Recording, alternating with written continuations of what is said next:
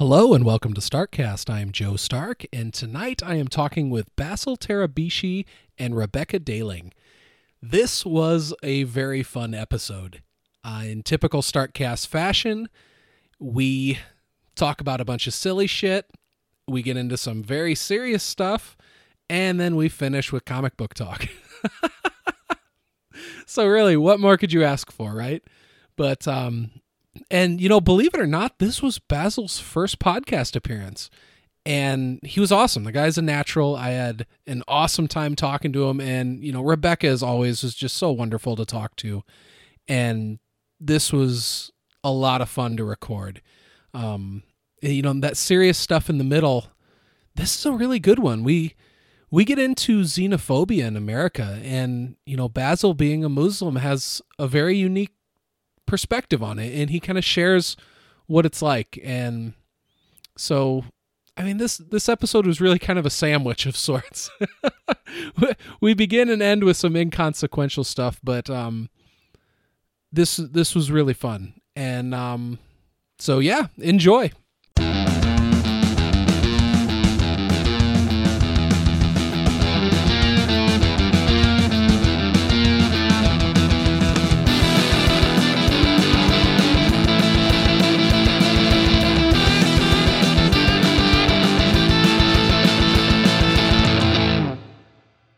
Hi there. Hello. Yo, what's up? Hey, what's up? Oh my God, finally, Rebecca, Joe. Basil. I always wait. Is it Basil or Basil? It's Basil, right? How dare you? I've known you for how many years now? It's Basil. No, I'm kidding. It's Basil. Just, you know, Basil. I didn't think it was. Hey, do I sound okay? Everybody, my volume good? All good? Yeah, sounds great. Sweet. All right. Well, Rebecca. I feel very honored you asked me to be on, Basil. Dude, hell yeah. I wouldn't have it any other way. I told Joe, I was like, why does Basil want to have me on? Like, this is his debut episode. And I'm like, Joe said you wanted me on. I was like, well, how could I say no to that? Of course I'll be on. Definitely. You're my sister, man. Come on. I know. I love you boys. I love both you and YL. You guys are like the best. You guys are the heart and soul of the Leftover Army. You really are. I'm not just shitting you. You are. Oh, totally. Thank you. I appreciate that. You know, I mean, you're the Daling sisters. I got the Tarabishi brothers down here. You know, we're us, all of us here, man. It's us who make PCL, you know? Yeah. We're especially... Joe, when did you start listening to PCL? How long ago did you come in? The Deadpool episode. Would that have been a couple years ago already? Okay. Rebecca, I know you're one of the originals, the OG. No, I am not. I am totally not. You want to know what my very first episode was? Civil War. Really? I'm not less than a year. I'm not even kidding you.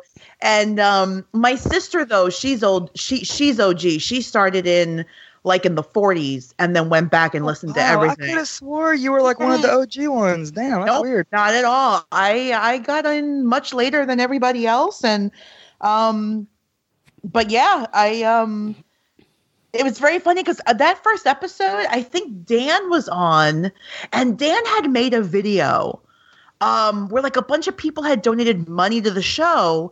And so Brian played the video on the podcast. So, and I'm sitting there listening to it and I'm like, is this guy playing a video? I can't even fucking see it. What's the point of this? I was so annoyed. I think I remember this. Yeah, I remember the video. And then like that episode was really long. It was like 4+ hours. And I had never listened to a podcast in my life.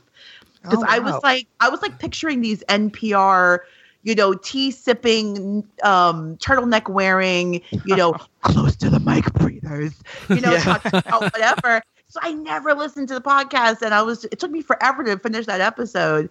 Then I was like, well, maybe I'll listen to the next one. And then maybe I'll listen to the next one. And then before you knew it, I was like hooked. And then I found all these I found Jared, and I found Scenic Cast, and tons of others through Brian, and yeah. I mean, the thing is, it's so cool. Like with that PCL, none of these podcasts would be here. You know, like with PCL is the one that made like kind of spread everybody out and everybody having their own podcast. It's like I love that fact. You know, it's like we all started from PCL and everybody just expanded and went their own kind of ways and everything. Yeah, it's pretty wild. Oh yeah. I still remember, Joe, you putting up a post going, I'm going to start a podcast, and you bought all the stuff. And I remember your first episode was with your friend, Dr. Wetzel. Yeah. And I remember listening to it. I'd never heard your voice before.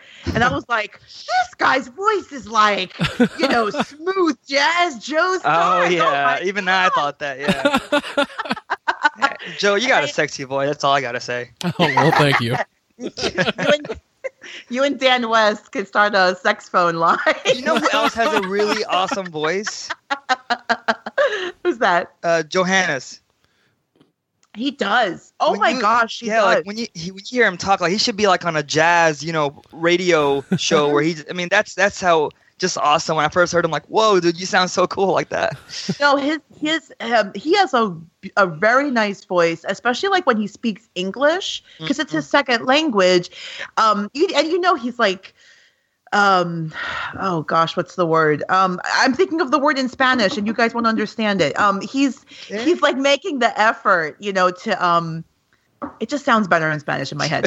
He's making the effort to speak English, and so his voice changes. And I tell him all the time, I'm like, you should do more English stuff. And he's always like, no, I'm so nervous. I don't speak English well. And I'm like, nah, whatever.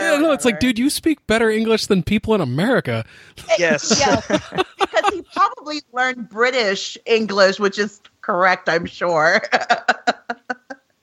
That's crazy. Yeah, I mean, I love that guy too. He's such an amazing artist too, man. I mean, it's just like everything he draws, for PCL. It's like so cool, and I gotta give that to him. He's really good at that. Yeah, I know. I've been trying to get him on Startcast for a while, but he has crazy work hours, and then I think he's like 7 hours ahead of us too. Oh snap! Yeah. Yeah, that sounds about right. I've been trying to get him on Lola, and the same problem is the time difference, and But yeah, I think Joe, I recommended him to you like as a guest because he has a really, really interesting life story. I think it's really interesting. I'm sure he'll be like, oh, it's nothing. No, he's been through a lot, and he is a really interesting person. Interesting. That's pretty cool. Yeah. Cool. Yeah, we can kind of jump in and get started whenever. Oh, yeah, I thought we already got started. What's going on? I mean, I suppose we could put all that in there. I could go back and just do an intro. It doesn't really matter. Definitely. Well, I mean, first of all, Rebecca, dang, how long have we been talking about doing some kind of podcast or video together? For so long, especially with, my brother Wael and everything. And, it's hard for him and everything. But, I mean, we've been talking about it for so long, you and your sister, me and my brother. I know we had a plan, Joe. Basil and Wael were going to do they were going to do a video podcast with me and Janine, and we were going to call it the Terabishi Brothers Wonder Twin Power Hour or something. Something like that. There's something like that. And it just never quite worked out. Because I've been dying to have you and Wael like on a podcast, but I know for your brother it's a little hard because he has trouble speaking sometimes, and so the idea of the video was great because you could put subtitles and and I mean you've seen his YouTube videos, you can tell he's really good at putting subtitles and everything, and it's like the thing is once you really start getting to know him and like spending more time with him, you start understanding what he's saying. But like to outsiders and stuff and people who've never like sat with him, it's kind of difficult to understand what he's saying. Because of the trach and everything, and it's a little hard for him. But yeah, because I had originally had that thought where I was like, man, if I'm gonna have Basil on, I should have Wael on too. But then I remembered the subtitles on his videos, and I was like, fuck, maybe this just wouldn't be the right medium for that. But dude, your brother's he's really inspirational. Like, I mean, he really is. I love that little guy. Yeah, man, it's kind of like everybody kind of knows him now. In PCL, he's pretty famous in the army. And he really is. He's such a, I mean, and he's like a normal little brother. And he's annoying as hell sometimes. We fight. We all do all that stuff. But he really is a big inspiration to me, my family, and friends, and everybody. And he has heart. I gotta tell you, that little kid has a big heart. And like you guys, even for me, it's like we really can never know what he goes through on a daily basis, because he has a very hard life. Just because, he's hooked up to a ventilator, he has a trach in his throat, he can't walk, can't do this, and he's like 20. I think he's 22 right now. So you got to imagine if you were 22 and you just sat in bed and just couldn't do anything. Like, how depressed would you be?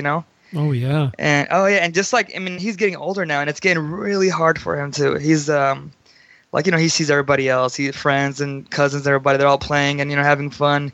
They get to go wherever they want, and he's the only one still. He can't. And it really gets to him sometimes. It really does. And but PCL has been such an awesome thing for him. Like me and him were part. Like, we're kind of, I don't know how much OG we are, but like, we've been listening for a very long time, and it's like the friends he made on PCL and everything. It helped him a lot. And it's because of the kind of PCL he started doing his YouTube videos, and one time, he had the food review page and everything. It's just like they give him so much inspiration and like love and everything that he just loves it. Like, it makes his day every single time. That's so cool. Yeah. So yeah, I love the little guy, man. He's a blessing. The video where he got surprised with the gaming PC. Oh yeah. Oh my God, that made me cry like a little baby. Dude, it was amazing. I mean, we were so sick. Like, once we did the GoFundMe page, like, we thought, we're not going to get what we needed. And, but it was amazing how much people just like gave. And we had people in the army, like, give $200, $300. People that, we've never met personally. They just know us through online. And I thought it was so awesome for them just to do that for him and everything. And he loved him. And he had tears of joy when, when all that was said and done. And I mean, he was happy. He was really happy. That's awesome. That's so cool. Yeah. But so I think it's safe to say we've started. What? Yes. It's a very Starkcast intro. Yeah, totally. Beginning to the episode. Definitely. They can listen to 5 minutes of us bullshitting and then me saying, "So you guys ready to start?" Exactly. And then like a super touching story. So it's like, yeah, we've started. And apparently everybody's so freaking surprised. But yeah, this is my first podcast. It is my first time talking on a podcast. And everybody's surprised. Like, they're like, "No, dude, we've heard you before. What are you talking about?" Like, "No, bro, you haven't." I've never been on a podcast. Yeah. Yeah. Even Brian, I was telling Brian about it. He's like, "Dude, you were on Joe Schmo. Get out of here." I'm like, "No, bro." I wasn't. I know. When you told me that, I was like, "No way." But I mean, it's like you were saying though. You're one of the OG Army members, so it's like, as long as I've been, hanging out with the leftover army, you've been there, and so yeah, and that's what people think, just because they see us all the time on the Facebook group, and we chat and talk to a lot of people. They think that, yeah, dude, you've been dozens of times on the podcast. But I'm like, nope, haven't. Well, this is so cool, and I'm very honored that I get to have you on for your very first podcast. That's super cool. Oh, definitely, dude. I wouldn't have it any other way, man, dude. Like I said, dude, your podcast is unique when it's like, there's no set subject or anything. It's just people talking to whatever they want, and a lot of times that's really interesting. As much people think that they're boring and have a non-exciting life, like sometimes their stories are like really fascinating, and it makes the podcast so much better like that. Oh, well, thank you, man. And yeah, definitely. I've yet to meet a boring person. You just got to find out what people are into. And yeah. I mean, everybody's got a thing, and they start talking about it, and boom, we're off to the races. Yeah, exactly. Rebecca is being uncharacteristically quiet. I think we're talking too much. Rebecca! No, enjoy it. I'm always talking too much. Enjoy the silence. Rebecca, what are you eating? I'm sorry, I've taken a bite of something. Busted. No, you're kidding. I'm sorry. Did y'all just... No, you're fine. Did y'all come back from work? Or it's been a while? Oh my gosh, I've had such a rough day at work. That bad, huh? I've honestly been looking forward to this all day, because I was like, I'm gonna talk to Basil and Rebecca tonight, and I'm gonna have a lot of laughs, and it's gonna relieve so much stress. Hell yeah, man, definitely. And, yeah, dude, like I said, man, I'm excited, man. I was saying, I may or may not have a big giant glass full of Strawberryta next to me. Oh, Strawberryta, the manliest drink out there. Dude, every time I pass, there's that, I put it on Twitter, but there's a stack in my local grocery store. They have it stacked up, all these Aritas, and it's like Strawberryta, Margarita, Limerita, whatever Arita, and it's like a whole stack of it. And every time I pass it, I go, it's the Joe Stark aisle. This is what it is. It's the Joe Stark aisle. Nice. Oh, yeah. I'm not even ashamed of it. I don't care. It's good. Nah, get out of here, man. I think it's helping your beard grow in better. Like, it seems to work, I guess. It could. It's getting very thick and glorious. I'm super proud of it. Hell yeah, man. You got to grow that out, bro. I mean, it's a beard, man. Beards are awesome. And you got to be a man and grow that beard out. Yeah, what's funny, too, is that when I decided I was going to grow it out, I asked my boss, and I was like, is this going to be against any sort of, like, dress code or anything? And she's like, no. I'm like, because I want to get, like, a big, awesome beard. And she's like, that's really cool. Like, it is cool. What do you do? I work for, well, just because of the weird shit that we get into on this, I'm not going to actually say where I work. But I work in an office. I had worked in the field for a long time, and I just transitioned into the office. And so more or less what I do is kind of customer service, as well as like tracking down different parts for my customers. Okay. And so yeah, I've been doing this new job since the beginning of December, so I'm starting to settle into the role pretty well. Nice. But nice. And you like it? You're enjoying your job? I do. I love it. I love that's it. awesome, dude. Yeah, it makes a big difference. Yeah, I got my own office now, and so I can just kind of have my own little space in there where I can work and focus on my job, and I just play podcasts off my phone. Nice. It's pretty cool, but yeah, it's been stressful today, and it'll be stressful again tomorrow because I'm covering for a coworker who's on vacation. And so, so I'm getting all my emails plus all of his emails, and then trying to figure out what to do with it all. And so today I was just like, oh my God, I was so stressed out. But that's quickly forgotten with all the laughs I'm already having. So this is great. There you go. Nice. That's mission accomplished. Yeah. Mm-hmm. Yep. So, I mean, I'm a little bit familiar with what you do, but if you want to, you can tell the listeners kind of what you do for a profession. Oh yeah, definitely. So my official title is radiology technologist or radiologic technologist. So pretty much I am the guy who does, the radiology work in the hospital. Besides, I'm sure most of y'all have gotten x-rayed before. That's just a small part of what I do, but I do x-rays. Of course I do like CT scans, and I'm also besides being an x-ray tech, I'm also specialized in surgery and trauma. So I work in 2 hospitals right now, one in where I live, like in Mansfield area, and one in Dallas. The Dallas one is like a level 1 trauma hospital, so that's my specialty. So I'm in the ER, you'll get gunshot wounds, you'll get car accidents, really bad stuff. They bring them over, and I make sure I catch where the broken bones are, pretty much. Wow. See where the bullet is inside their. A lot of times people get shot, and they want to see how far deep it is, and instead of going to surgery right away, the fastest thing to do is take an X-ray of it. So it's and in surgery, I work a lot with ortho doctors. When let's say you broke your leg or something, when they put some nails and screws, I'm right there. I'm showing them where the nail and screw is going in. So I have to be there. Without us, they really can't do their job. That's incredible. Yeah, definitely. I love my job, man. I really do. I love the radiology field. And I'm like a lead X-ray tech or a supervisor on the weekends in Mansfield. So I take care of pretty much the whole department those 2 days, and I work 2 16-hour shifts, Saturday and Sunday. Oh, wow. Yeah, they're long days, but it's nice having just getting those 2 out of the way and having a nice week after that, because that's 32 hours right there. I mean, I'm done. That's full time for me. If I don't want to work anymore, that's all I can do. I'm good. Yeah, that's the dream right there, though. Getting it out of the way with just 2 days. Oh, yeah, And I love my hospital, man. I mean, I love where I work, and it's nice, especially if you love what you're doing and you love your work, man. It makes such a huge difference on you. It's like, I'm not that guy when it comes to Friday. Like, man, I'm dreading going to school on Saturday. I mean, not school, but I'm dreading going to work on Saturday. Man, like, sometimes I'm excited, dude, because there's just so much stuff. There's so much stuff I do besides X-raying, and just different patients you'll deal with, and just crazy cool. I mean, accidents aren't cool, but I mean, the stuff that you see people, with bones sticking out of their bodies and just stuff like that. It's like in the movies, And I'm right there, firsthand, just helping out the doctors and show them how far just bone deep inside their chest that came from their leg, or where the bullet is, and it's just a lot of cool stuff like that. Wow, dude, you got a lot stronger nerves than I do then. Yeah, man. No, that's a lot of my friends, man. Like, sometimes I'll show them pictures of stuff, like, just on the internet and stuff like that, and they just can't handle it.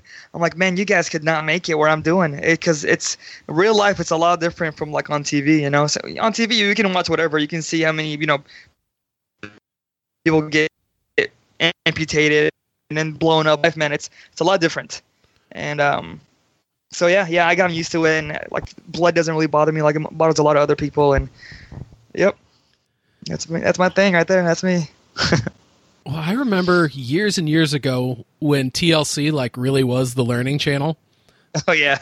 and they would show like surgeries and stuff on there, and I couldn't even watch that. So, I mean, whoa, that's pretty commendable, man.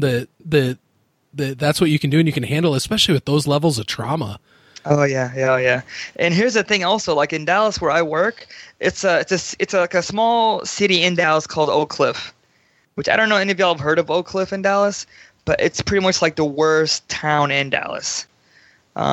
We're right in the heart of Oak Cliff, so that's where we get all like the gang, gunshot wounds, the drive-bys, the car accidents, and we like every day we'll get at least one or two gunshot wounds from a gang member or whatever. And we work in a really, really tough neighborhood, so it can get to you sometimes like that. Yeah, I bet. Like, woof. Yeah. I've never been to Texas before. I've heard it's a beautiful place. Dude, you gotta come. Yeah, and like you saw my post, right? Like a few weeks ago that I did. Yeah. People who want to come to Texas, and I mean that, man. Anybody who's listening right now, this doesn't just go to PCL, man. Also go to your people, man. If anybody comes down to Texas and you guys are in the DFW area, man, hook me up, man. I'll hook you guys up, man. Find me, and I'll give y'all a good time. The time that you're there. I know the thing you put in that post about taking to the best like barbecue places, I was like, oh. And it's all on me. It is all on me. I mean, I don't let anybody pay when they come over. Just like Dan came, like last month, and it was a fun time. We had a great time with Dan. I took him, to this place that's famous in DFW called Risky's Barbecue, and it's one of those things where you get all you can eat beef ribs. And beef ribs are huge and they're delicious, and it's all you can eat. It's a wonderful thing. That sounds dangerous. But yep. I feel like we need to bring Rebecca into this more. Rebecca, what the heck? I'm letting you talk. I don't want to interrupt you. You're talking about interesting stuff. All right, I'll take it. I'll take that then. Well, Rebecca, how's New York? How's New York? Well, we were having a nice warm snap, and now it's cold again today, right now it's cold. But, I mean, New York is New York. It's loud and stinky and full of people and terrible. It's fine. Where do you live in New York? Like, where in New York are you located? I live in Queens, which is a suburb. Well, it's. Are you familiar with how New York is set up? Yeah. Oh, okay. Because of my mafia ties. Oh, okay. This we'll discuss later about this. But yeah, go ahead. Queens. So yeah, I live in Queens, not terribly far from JFK Airport. Mm-hmm. So it's funny because I live far enough away that I don't usually hear the planes, but I live close enough that when there is bad weather over the airport, they will reroute the planes over my house to come in a different approach, I guess. And it sounds like they're about to land on the roof when they're very loud. That loud, huh? Oh wow. Yeah, it is. But it's not bad. I live right by the subway, so it's I get to work pretty quickly. There's nothing special about my neighborhood, I assure you. There's absolutely nothing special. But you were talking about Dallas before. I went to Dallas a couple years ago. Oh yeah. Yeah. I had friends who lived there, and I went to Dallas, and we went to the JFK Museum about where he was shot, and that was really interesting. Oh yeah. Did you go to the actual like the park area where he did get shot? We went there as well. To be honest, I was really surprised. Like, I mean, I live in a city, so like going to a city is fine. But I was surprised at like how much business stuff was there. Like, I didn't find the city like with a lot of stuff to do, like museums and art stuff, and it was all very like all business buildings, and that was it. Yeah. Kind of surprised me a little bit about Dallas. I didn't know it was like that. Yeah, to see really the cool stuff and the good stuff, you really have to go like in that, the outskirts of Dallas. Yeah, I'm sure. Yeah, it's the same here in New York. Like, there's tons of stuff to do in Manhattan, but there's plenty of, just business districts or areas where there's just business buildings and that's it. So you got to like other places to find the fun stuff to do.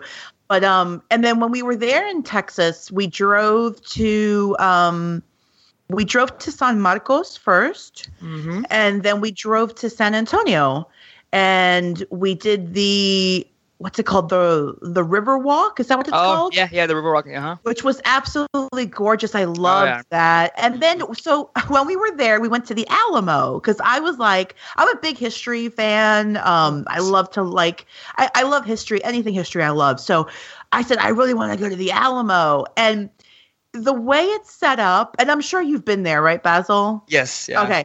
So, like, Joe, we're like walking in San Antonio, right? And you're in this really metropolitan area, and you're by the Riverwalk, and there's like restaurants and cafes, and it's like a city. And then like you turn the corner, and there it is, the Alamo. Like. Shot like surprise, here's the Alamo. Yeah, it's really not like in the movies and stuff, No, and I thought it would be bigger. Yes, I thought it would be bigger. That's definitely what she said. I thought. There you go. Rebecca. I know, it's after dark, guys. And I've had 2 beers, so it's who knows what's going to happen now. And there's very little of it left, so it's really just like the front. And that's usually what that's when people think of Alamo, all they think about is the front part. And I mean that's the most iconic thing when people say Alamo. It's just that front entrance and the gate and everything. So you walk through this doorway with a few like bricks, and then there's like a few stones to the left and a few stones to the right, and that's it. That's the Alamo. It is not as cool as people think. I was a little let down, to be honest. I thought it was something more. And I thought I was a little let down by the Alamo. I'm not going to lie. So it's like right in the middle of town or on the edge of town then or something? It's in the middle. What? Like there's a Hobby Lobby next door, middle of town? Kind of like that, pretty much. Yeah, I mean, That's so weird. It's so busy.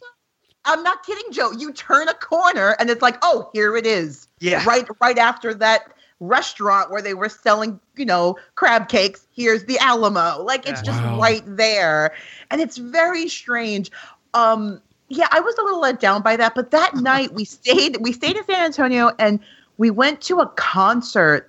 I can't tell you who was playing. It was a local Mexican band. And I had, there was a lady there who was selling horchata. Have you had horchata before?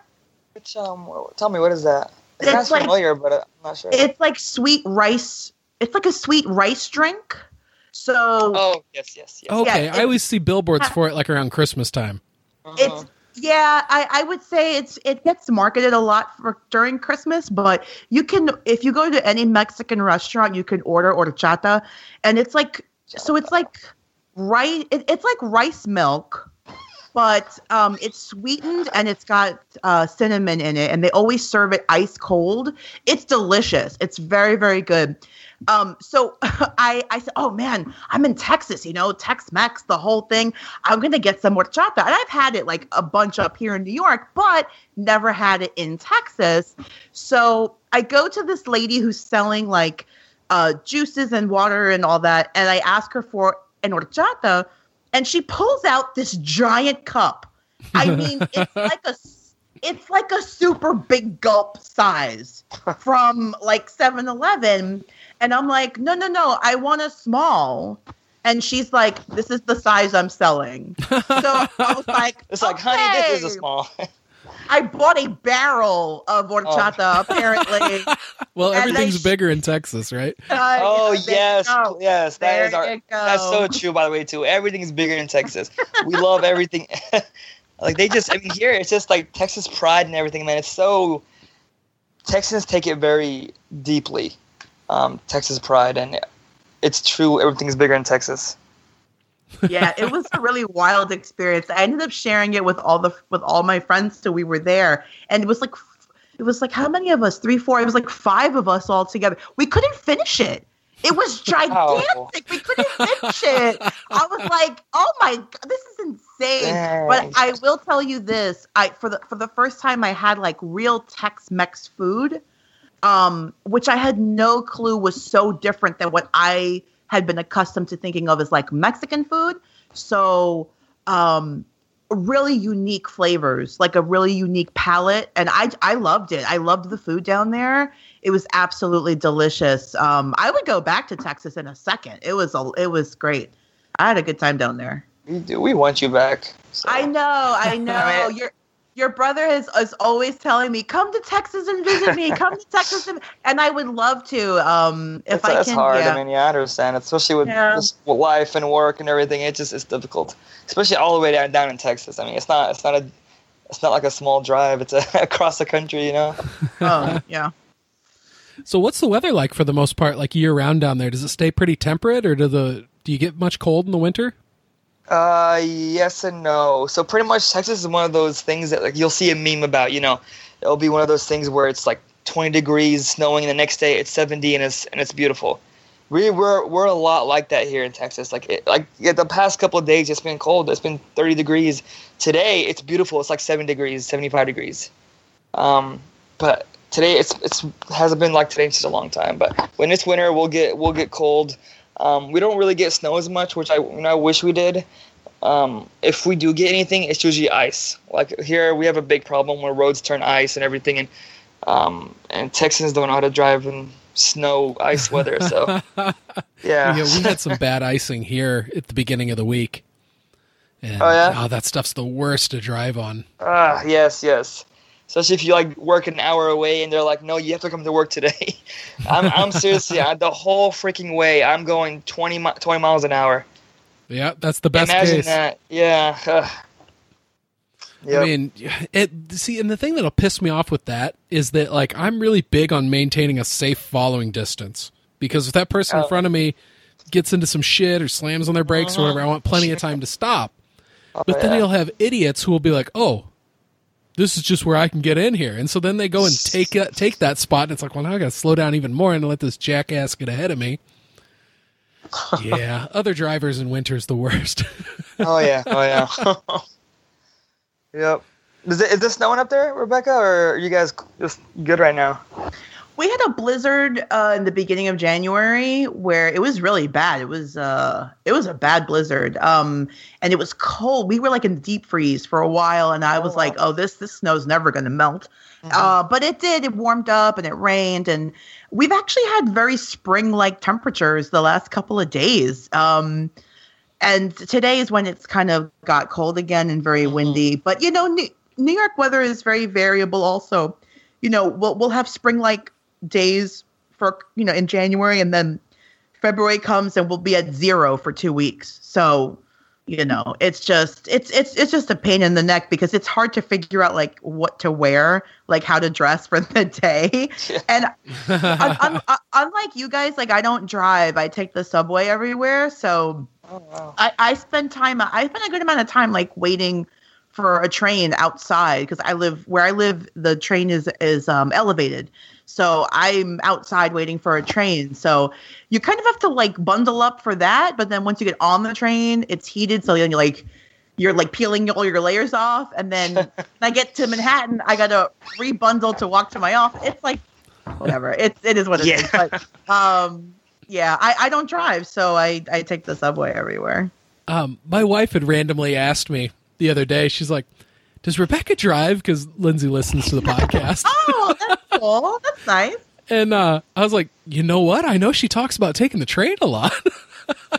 I don't, this is sad. I don't even have a driver's license. Well, you don't need to. I know. I mean, I learned how to, I can drive a car, but I just don't have a license to do so. It's just not quote unquote legally. Yeah, like I want to get technical about it. I can't legally drive a car, but I could. Like in an emergency, I could drive a car, I suppose. No, I had no idea it was like that. Wow. But I mean, there are plenty of New Yorkers that have their licenses. Like I'm not saying like none of us do. There's plenty that do, and plenty that have cars. Of course, I'm just one of those that. Because I don't drive, and okay, so Rebecca, if you don't have a driver's license, what do you use for like an ID? Do you have just like a non-driver's ID then, or? Yeah, I have a state ID, which I have a state ID, and I have my passport, which I generally carry. Well, I don't really carry the passport with me, but the state ID I do, and then the passport I'll usually use like whenever I fly, even if I'm flying. Domestically, I like to use the passport just because it's like the strongest form of ID. And what's a state ID? So a state ID, I don't know if every state has it, but New York State it's a non-driver's license picture ID. Oh. So you go to the DMV and you present your social security card, and I think you have to present another form of ID. It's been a while since I had to get mine. So I think I know for sure you present your social security card, you present another form of ID, and you might have to present some other document like to prove you live in the state, I guess. And then you take a picture just like a driver's license, and then they issue you a non-driver's state ID. Oh, cool. Okay. Yeah, I've never seen one of those before. Yeah, they're quite popular here in New York. I was gonna say, I'm guessing if there's like certain cities or states that they don't drive as much, it'll be popular over there. I would imagine so. Yeah, but it's one of those things. Like I get like outside of New York, a lot of people drive everywhere, and to me that's so foreign. Only because I grew up very differently of not having to drive a lot of places. So. And now, I'm sorry. Go ahead. No, it's okay. I was going to say, especially like getting around, I often will walk because I could just get places faster. Like I could get there faster than the bus or the subway. So I'll just walk places. That would make sense. I mean, with that many people packed into that small of an area, I mean, driving in a way has got to be a bit of a pain, especially with the mass transit system that you got. Oh yeah, I mean the subway's very extensive. I mean, and it's very old. It's like it's over 100 years old. So it's always falling apart. There's always a train issue somewhere. Usually, if you follow enough New Yorkers on Facebook, you'll see us complain at least twice a week about something on the train that is making us late. Wow. But I mean. Overall, it is the fastest way to get around because the traffic is just insane. And they're always building something here, and they're always doing construction, and then there's protests about everything and everybody, and that clogs the streets up. And so people who drive every day in the city, God bless them. I don't know how they do it. I couldn't do it. Yeah, the thought of it stresses me out. Oh, God, yeah. Like this last weekend, I had a friend in town, Jacob Harmon, and he didn't bring his car, and so he said it was like the first time he had been here and not had the car, and it was like stress free because you don't have to find a parking spot, you don't have to move it, you don't have to pay for parking, you don't have to battle with the traffic, and it's like you could just get on the train, and that's what we did. We took the train all weekend. Seeing those pictures of you and Jacob hanging out made me so happy. We had a really good time. What the hell? Why are you doing this to make us jealous? Come on, man. You guys are like so awesome. And well, I mean, Jake doesn't live terribly far from me, so he was nice enough to come down for a weekend, and I've been up there once. I not exclusively to see him, but I went up to the casino up in Connecticut for a comedy show. And we spent some time together up there. And then, of course, C2E2, we spent time together with a bunch of other Army people. So, he's an awesome guy. Oh, gosh, yes. He's a very, very nice guy. Absolutely. That sexy, manly beard he got there. Whew. Oh, well, I aspire for a Harmon-like beard. Listen, I know you're jealous of the beard. I mean, I would be too. Like, if I had the ability to grow one, I'm sure I would be jealous as well. Yeah, but he's a cool guy, man. That's cool. I guess y'all hanged out together. That's cool. That's one of the. That's one of the things about. Ahead, I'm sorry. I was gonna say one of the things. That's one thing that sucks that we live so far away. It just. Like it's awesome talking over the podcast and the phone, but it's just a different feeling when y'all can hang out. Like we can hang out and talk and have fun together. Hopefully one day. No. Any chance you're gonna be able to make it to C2E2? Who, me? Yes. Oh no, I figured with your weekend work schedule that you mentioned earlier. No, yeah, exactly. That's what it is. I tried giving like 4 or 5 months in advance, telling her, hey, I tell my manager I need this day off. But the thing is, 2 other people are taking that weekend off anyway. Oh. And she can't afford a third person leaving, especially because I'm in charge on the weekends. Yeah. And some of the new people they're still kind of new working in the hospital, so I can't really leave them in charge or anything, and it's a big hassle for me. That's one of the downsides about working weekends. I do miss everything. but I mean, you got an important job though too.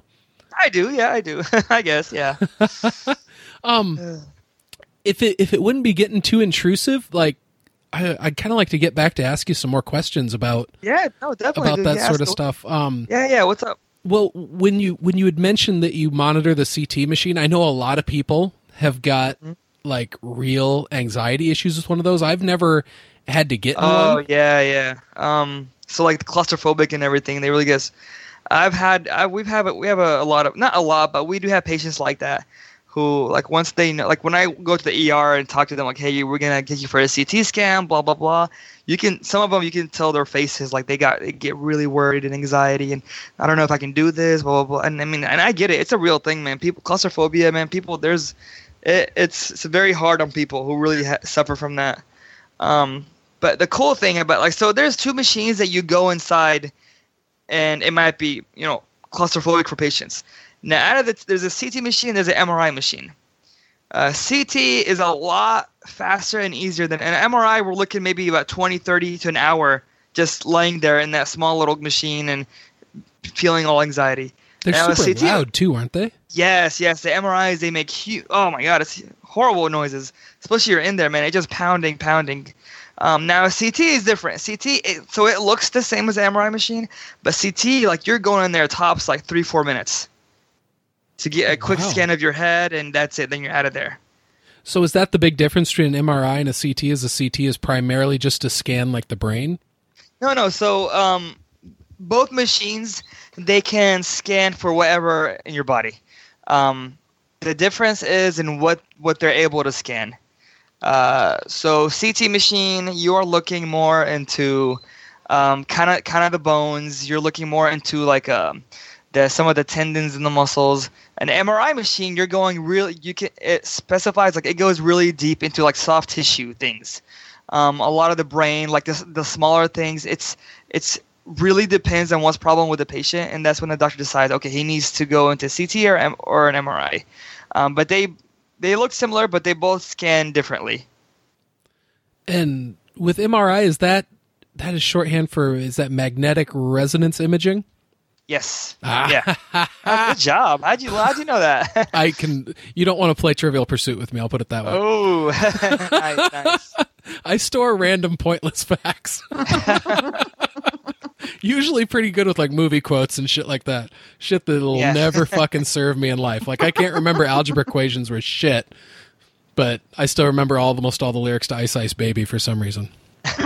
Nice. You do? I do. I was. Prove it. Oh, prove it. No.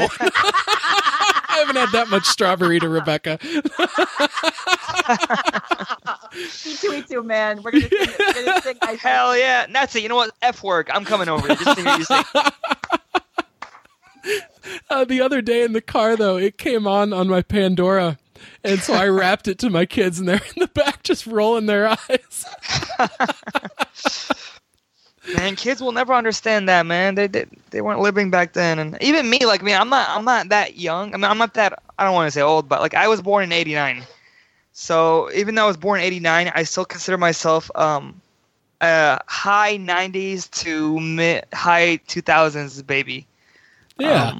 Like I still like the '90s. I love them. I mean, that was when I watched my first card, like X-Men and Spider-Man and Batman and everything.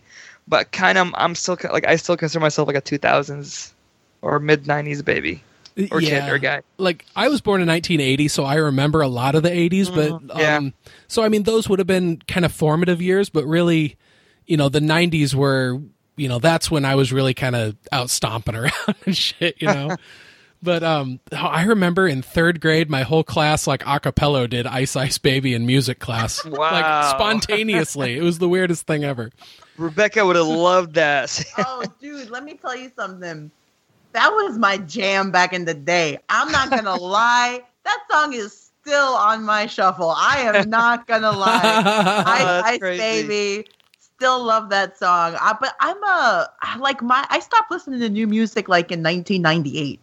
So like I'm stuck. That's an exaggeration, but like I love 90s music. I go nuts for it. But yeah. Do you remember that song Hot Stepper? Here comes a hot stepper. Hot Stepper. Yes. It's the lyrical gangsta. I will give you $20 if you can name the artist without Googling it. Oh, snap. And I bet you can't do it.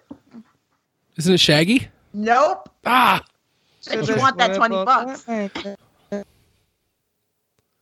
No Googling. No Google. Who sang that? But I know off the top of my head who sang it. All right, who was it? That was before my time. Ina Kamosi. Holy shit, I wouldn't have guessed that in a million years. I'm sure it's a complete one-hit wonder. I mean, I don't remember that guy ever doing anything else. That song is so 90s because it makes that amazing reference of I know what Bo don't know. And do you guys remember those Bo commercials? Bo? Yeah, I think so. Is that like the okay, I'm going to embarrass myself. Go ahead. It's before your time, Basil. But there was this guy, he was a football player, and I think he was a baseball player, and he would do these commercials of like, I forget what he was hawking, like maybe beer or whatever, and he would be like, Bo knows this, and Bo knows that, and Bo knows it, but Bo don't know about that or whatever. Yeah, Bo Jackson. Yeah, Bo Jackson. And so he makes the reference of, I know what Bo don't know. That is such a 90s, like, meta reference. I mean, it's just like, dang, I love that song too. Like, but I'm like, I really do love 90s music. Okay, I got one for you then. If we want to talk about 90s with like a reggae hip hop, what about Snow Informer? Yes! I like it, boom, boom, down. I knew you were going to bring that guy up because he was like, he was like the whitest white guy who ever was white. And then what's his name again? Informer. No. That was the song. It was Snow Informer. The artist. The album was called 12 Inches Deep, wasn't it? Yes. Whoa. Yes. So I am so impressed. You have just raised several notches in my of how much I am impressed by it. Do you know how many times I've tried to learn that freaking chorus? I cannot do it. It's just Informer. And then I like it, boom, boom, down. I don't know. Hey, there we go. Oh my God. That dude, and he's Canadian, that guy. No way. Canadian. Can you believe that? And he's like the whitest white dude ever. And he's here singing this reggae rap business. Oh my I love God. that. Sometimes, like, I don't know what's wrong with my people. Like, we are your just, people. I mean, we're nuts. I mean, we are insane. White people are weird. We chop people up and put them in mason jars. Like serial killers are like 99.9% white guys. It's just we are nuts. Can you concur that, Joe, buddy? Well, I'm always curious, like, where the hell is Caucasia? I mean, I know our dance. It's like asking where Atlantis is, man. Come on. Oh my God. Where's Caucasia? Oh my goodness. Yeah, I'm not Googling Caucasia here. or I'm not Googling 12 Inches Deep. I was gonna Google it and like find this album. I'm like, nope, I'm not Googling that word. I'm gonna get totally different things there. You're gonna get something you don't want, or maybe you do. I don't know. I don't judge, but you may not want it. So definitely don't want it. Well, that's an ironic name too, because I mean, how many white people like really put the cock in Caucasian? Sorry, Joe. This guy. Put the cock in Caucasian. Oh, that's crazy. That's awesome. I made things weird. I'm sorry. I'm an innocent kid, Joe. You are like ruining me, man. Welcome to Welcome to Caucasia. Welcome to Caucasia, and welcome to podcasting. Welcome to Caucasia. We're about to get 12 inches deep. That's what she said. Oh, that's funny. She is nasty. Whoever said that. But This is a weird episode. I'm not gonna lie. This is I didn't see this episode going this way. It's beautiful. That's why I love, man. I love your podcast, dude. It's like it's like I said, I love the whole talk whatever you want. It becomes interesting and awesome, and you're one of my very few podcasts I listen to after PCL. Oh, thank you, man. That's high praise. I appreciate definitely, dude. And that's the thing, like people don't realize it's actually interesting doing that. Like you tell people, yeah, I just have a podcast and I talk to people about their lives and random things. I'm like, dude, it's a lot more fun and interesting than it sounds. I guess that makes sense. Yeah, well, no, I get what you're saying, and for me, it's like I've never had a problem talking to people, like especially like kind of one-on-one small groups and whatnot, but like to the point where I have to like stop myself from doing it with random strangers in public because they don't want to answer me. Wow. Like I'll like randomly like say something to somebody in the grocery store or something, and they just like look at me like I'm a weirdo, and it's like, oh, I'm a fucking weirdo for just wanting to make conversation with somebody. Who does that? What a loser. Why would you? And that's weird too, is that I heard it might have been Jordan Peterson talking on the Joe Rogan Experience, and they were talking about how one of the big problems in America today is that even though we're more clustered together than ever, there is really a feeling of suburban isolationism where people don't really want to go and talk to their neighbors and stuff. And I mean, I'm kind of a poster child for that. I don't really talk to a lot of my neighbors. There's a couple of them I talk to, but I mean, I really don't have a problem with talking to people in public, but I get weird fucking looks if I just try and strike up a conversation with a stranger. That's weird.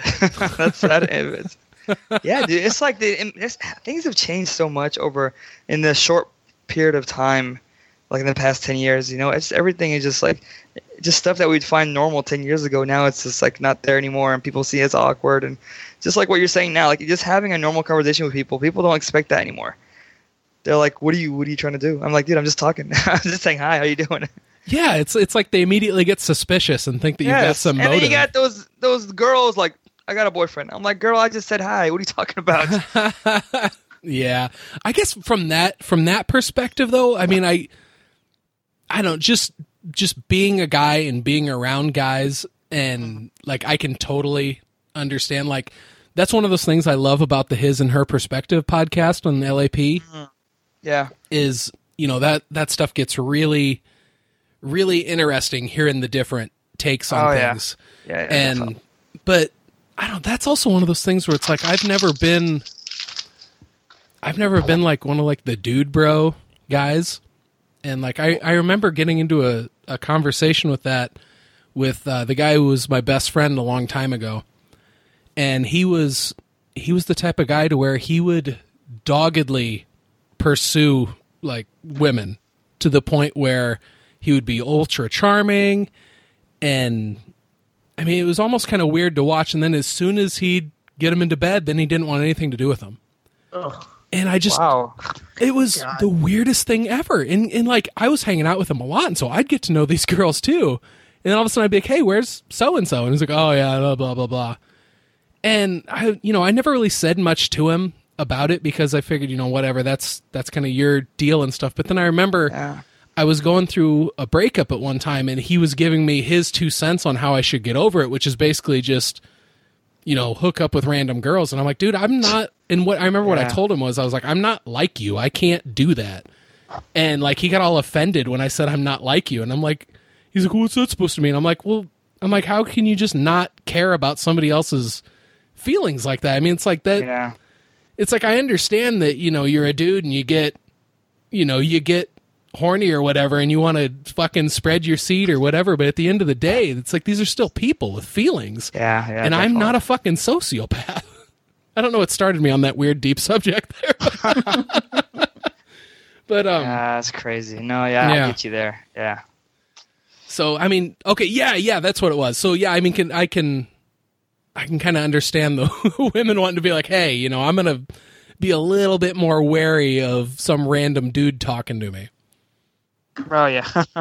You know what the problem is sometimes, like, and I can't speak for every single woman on the planet. I just speak for myself that, sometimes, I'll be going somewhere and some guy will approach me and say hello. And, I don't want to be rude to people, obviously, like, and I'm happy to give somebody the benefit of the doubt, especially like if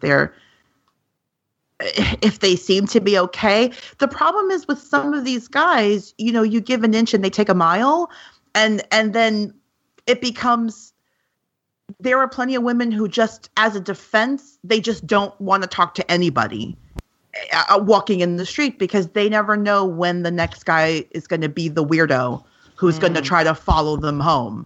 So it's like, it's such a tough line to walk. And I mean, it's like, speaking as a woman, we're raised with this idea that like girls are supposed to be nice and girls don't get angry and girls are always smile and polite. And well, yeah, except that if you follow that rule, you're just going to have every random dude bro on wherever you are who thinks that you're giving him the come hither look. You know what I mean? So it's like, it's such a fine line to walk. And, it's just, people are stupid. Amen. Go eat a Tide Pod and just, God, don't get us started on that. Tide Pod and like do the world a favor, okay? I want to get Hawksby in here. Where does he come? That guy has the craziest like things he focuses on, and then we all start focusing on it. And he puts the trend in what we were talking about a lot of times. Yes, I need to get Hawksby on here sometime just so we can make fun of flat Earth people. Oh my God! Yes. Gotta do it too. Because Wait, like, hold on. Can we just say it? Like, can we just address that for a second? Like, there are actually people living in 2018 who genuinely believe the Earth is flat. Like, it's not a joke. They genuinely believe that. All right, so here's another thing that we have to, there's another thing also that there's people in our PCL army that actually believe that too. No. Yes, and I'm not going to name names because I don't That's know. It's like, there's one person I know for sure who actually does believe that. And there's another person which I think I'm suspecting they do, but that first person I know is like, dude, no way. How the hell are you in PCL and you believe this? It's like, oh my God, you're crazy. No. Wow. So weird. Gosh. That's I don't know, like, that's a little strange to me that I have a hard time believing, because they proved it long before there was like even like modern technology. Yes. Like with the whole idea of when you see the shadow of the sun and when it and how it's that circular shadow. I don't know science, but I know that they proved this before, that it was even before humans circled really the globe. Oh yeah. I just can't believe it's just so crazy. And the thing is that, I mean, it gets me more. It's funny now. It really is. When you talk to people like that, it's humorous for me now, and I'm never gonna take it seriously. It's like I'm talking to the guys like, so every planet in our solar system is round except the Earth, and he is straight up saying, yes, this is the truth. The Earth is flat, but every other planet is round. He's like, yes. I mean, what? Let's get Dr. Wetzel on this call. Oh my God. Science guy. Have y'all talked about that on the call? No, and I can't believe that didn't come up with him, but I will make a mental note because I want to start doing like pretty regular ones with James, and like he said he was down too. So I will definitely make a mental note to be like, dude, okay, we need to spend some time talking about this. It's so weird. That is, wow. That's People are dumb. Yeah, well, the things that you need to willfully ignore to go along with that theory, it's like they don't believe in satellites. They don't believe that we've ever been to space. They believe that all of the pictures that like NASA has put out, like showing the Earth from afar, are all like fake CGI. Yeah. Photoshop. I'm like, oh my God. God, I remember years ago when the first time that I had satellite TV, there was one station you could put it on where it was a satellite that was out far enough to where it showed the whole planet. And it was fucking awesome. And especially when it got at night, like it looked really damn weird at night. Oh, yeah. Like not like the cool pictures you see online where it's like you're seeing the continent with all the lights lit up where the different cities are and stuff. I mean, it looked freaking weird, almost like ripples in a pond or something like that, just because the light was so distorted coming from the other side. God. So, that's crazy. Yeah, it's I don't. Crazy. There's just certain things that lots of like I'm just gonna say it, like dumb people will get into that I don't understand. And flat Earth is like real close to the top. Yeah, here's the thing is that it's getting even more popular now. Like there's dumb people are attracting dumb people, and they're getting dumber by the minute, and they're getting large. It's like I don't get it. Like people they're trying to convince dumber people that it's flat, and that they believe it, and it gets bigger and bigger, and it's just so weird and dumb. It just can't. I don't know. I know. I'd like to think that a large amount of them are just people trolling just for fun. Yes. I hope so. I hope there's people just trolling those groups. Like, yeah, I totally believe you. And like just laughing at them behind their back. Yeah, like they're just kind of egging them on. Mm-hmm. Mm-hmm. So dumb. Oh, God, that's, I don't know, like this one's a little more controversial, but I feel the same way about global warming. Mm-hmm. That, I mean, if you have that many scientists that are saying it's happening, and like, I'm going to point this out right now. I'm not a global warming scientist. I don't know how to read the data and stuff. Mm-hmm. But when you have that big of a percentage of scientists saying one thing, and then a much smaller percentage saying, no, global warming is not happening, and then you can see that a lot of them are funded by oil companies, it gets a little bit suspicious to me. So I'm trying to understand, like, so why is it a big deal for them, and why for them to deny it so bad? Like, why is it such a huge thing to just accept it? Like, why are they so against accepting climate change? I don't get that point. I think it's just one of those things that, unfortunately, the issue has become politicized. And so then it goes money. It's also a money issue, because if you deny that global warming exists, then you deny the reasons why global warming exists. So say greenhouse gas emissions don't mean anything, and we could still burn coal like it's 1825, and we could still use oil and gasoline, and we could still have our fingers in the Middle East stealing oil from them, because global warming isn't real, everybody. And it's like, well, how about the fact that here in New York, we have had several now, at least 2 major hurricanes that have done severe damage to our shores, and we are not in the path of hurricanes. We are far too north for normally hurricanes to come up here, but now we get hurricanes. The climate has changed, weather patterns have changed because we have done damage to the environment. But if you admit that, then you have to admit that you have to make changes.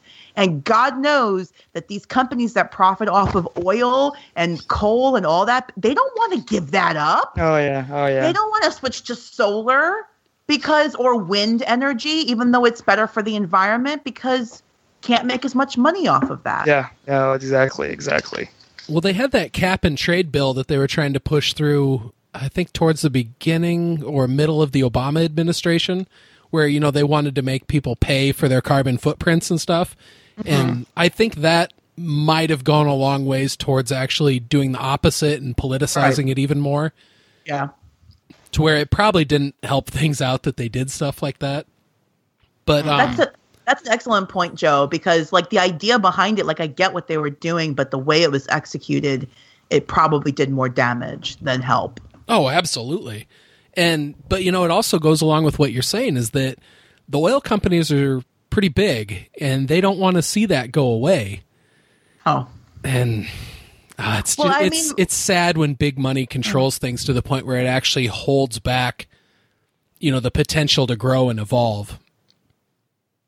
Absolutely. Yeah. Mm-hmm. Yeah, absolutely. It would be better for the environment if everybody switched to like solar and wind energy.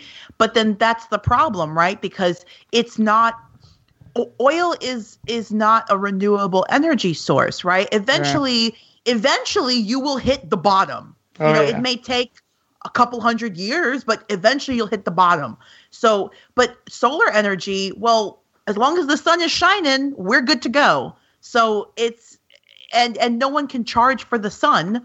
You can charge for the panels, but you can't charge for the sun. So yeah. I mean, it's all about big money, and and it's holding back big changes. Okay, speaking of, you can charge more for the panels. Have you seen the thing about how Trump is trying to, or is going to be putting a 30% tariff on solar panels? Oh yeah, it's done. As far as I know, I think it went through. What does that mean?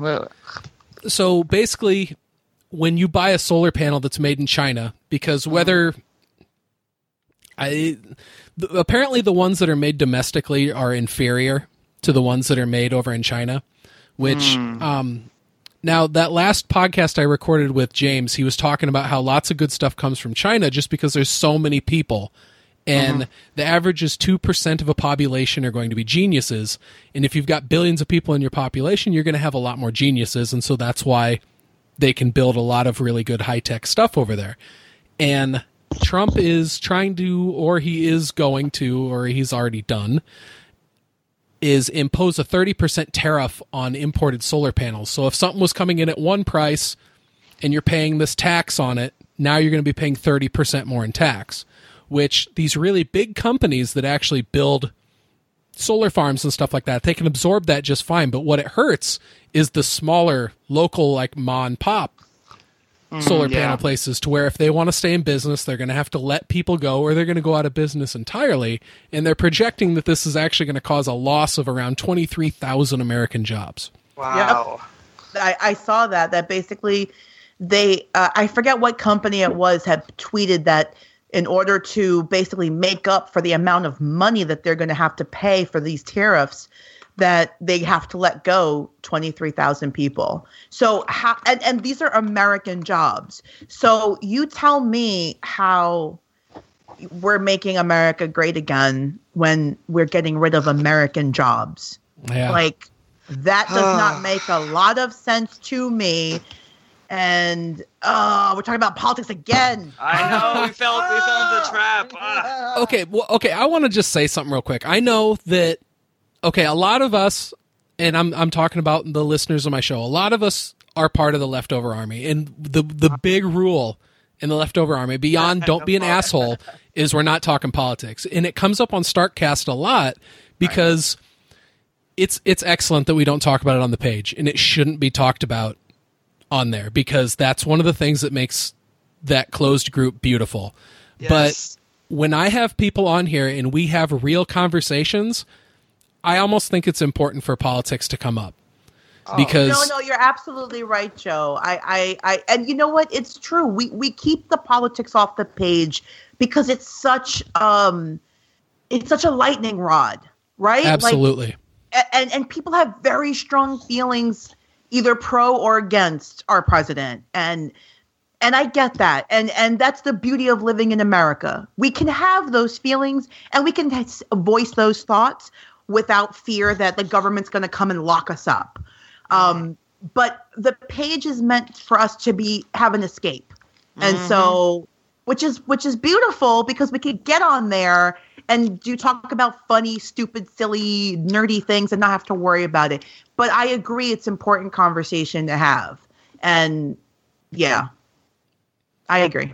Yeah, no, I can talk about just about anything with just about anybody.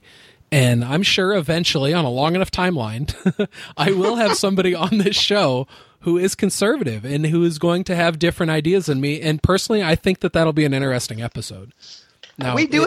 When it comes to PCL, we do have some of them. Like they're out there. We know them. Like we're still friends and all. I'm just saying they are. Like I'm guessing most of PCL is not they're not really that much conservative or like.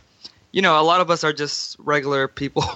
Yeah. I'm trying to look for a good word, or the right word to say on the podcast. But see, I feel like you can be conservative, and it doesn't mean you have to be pro-Trump. It doesn't mean you have to be a racist, because there are people. Like, it's so funny because I was having this conversation with my friend last night at the gym that there are conservatives who. They are conservative in the sense of they want small government. They don't want the government in their business. So they don't want the federal government to have lots of power. And they believe in quote unquote traditional family values, which for a lot of them means a man and a woman and children. If you feel that way, and if that's like your feeling, then that's totally fine. And a lot of conservatives also tend to be Christian or call themselves Christian and follow the Bible or claim to, and that's fine too. The problem is when you cross over from conservatism to this alt-right business of Nazis and talking about how, white power and let's get rid of everybody who doesn't look like me and I hate brown people. I mean, that's where the problem lies. And I feel bad for people who are conservative but are not alt-right. Does that make sense what I just said? It's automatically they're going to be pro-Trump and pro-white and pro-everything. Basil, how far away from the microphone are you right now? Oh, my bad. I'm sorry. Oh. Basil went to the other room. It sounded like you were like making a sandwich over in the kitchen. You're yelling like, "No, I agree, guys." I put the mic thing. We moved up by doing something. I forgot about it. All right. But no, on the real, Rebecca, what you just said, that was a very succinct way of putting it. And I absolutely agree. There is a huge difference between alt-right craziness and just having conservative values. And yeah, that was a very well stated. Well, thank you. That's 3 beers in. I get pretty brilliant when I drink. I mean, I don't make any sense sober, but I get brilliant when I drink. All right. Good stuff. Basil, how do you feel about that? Because correct me if I'm wrong. Light brown. I'm light brown. Yes. And so, you're Muslim too, right? Yes, sir. Yes, I am. And so, as an American, how does this sort of stuff make you feel? This past year has been hard. I'm not gonna lie to you, it has been hard. People won't understand it until you really do ask a Muslim guy or you have any Muslim friends. Then you can really understand what we're talking about when we say it's hard. People are gonna say hard for what? Nothing's going on, but really a lot of stuff is going on. Just like I'll give you just one tiny example. The whole DACA thing. I'm sure you guys know about that. The whole, the Dreamers and everything. Yeah. Uh-huh. I have a bunch of cousins who are on that.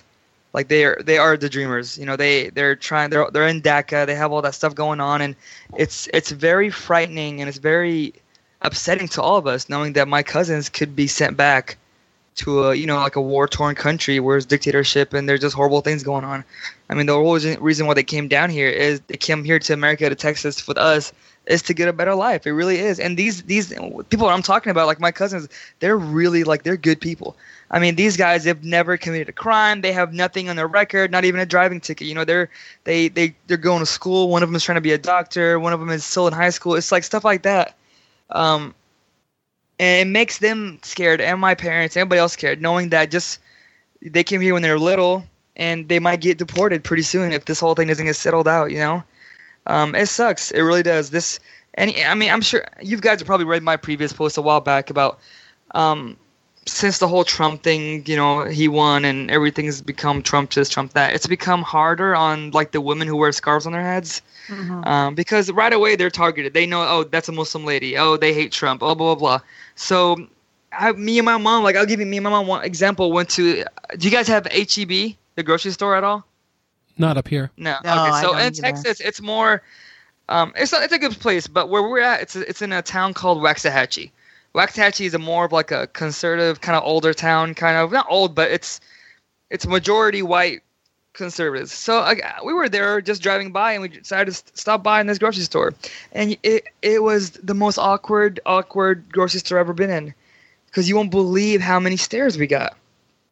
It was so, and it's not just stares. It's like they're giving you like a mean look, telling us like, what the hell are you guys doing here? What do you guys want? It's like, I mean, we left after 10 minutes. Like, I just can't buy anything. Like, we just had to leave. Like, we got so many stares, and it's just, it sucks. I don't like my mom going out alone anymore. And being a Muslim, like you guys, we're not like, you won't hear about this, but we hear about it all the time, like different people in our community getting harassed. A lot of the women, like the older women or just women with scarves, they're getting harassed. It sucks hearing that, and I feel so scared for my mom for that kind of stuff. That's why anytime she does want to go, I gotta go with her. Like, I just don't feel comfortable her going by herself. People suck. I mean, they really do. That's. I mean, we just talked about that. Sometimes you just gotta hate people, and it sucks. It really sucks. And it's been like that the past year. Of course, it got really bad after 9/11. Kind of quieted down a few years, then it came back up, and went down. Now it's way up with Trump. There's been a lot more like hate. What's the word I'm looking for? Hate crimes. I know people like the mosque, like, you know, it's like the Muslim church. It's called a mosque. They've been vandalized. We know a mosque that it got, like, it's stupid. Like, they cut off a pig's head and put it outside the door. Oh. It's like people. I mean, it sucks, and it sucks. Yeah, that's all. It sucks, and people suck.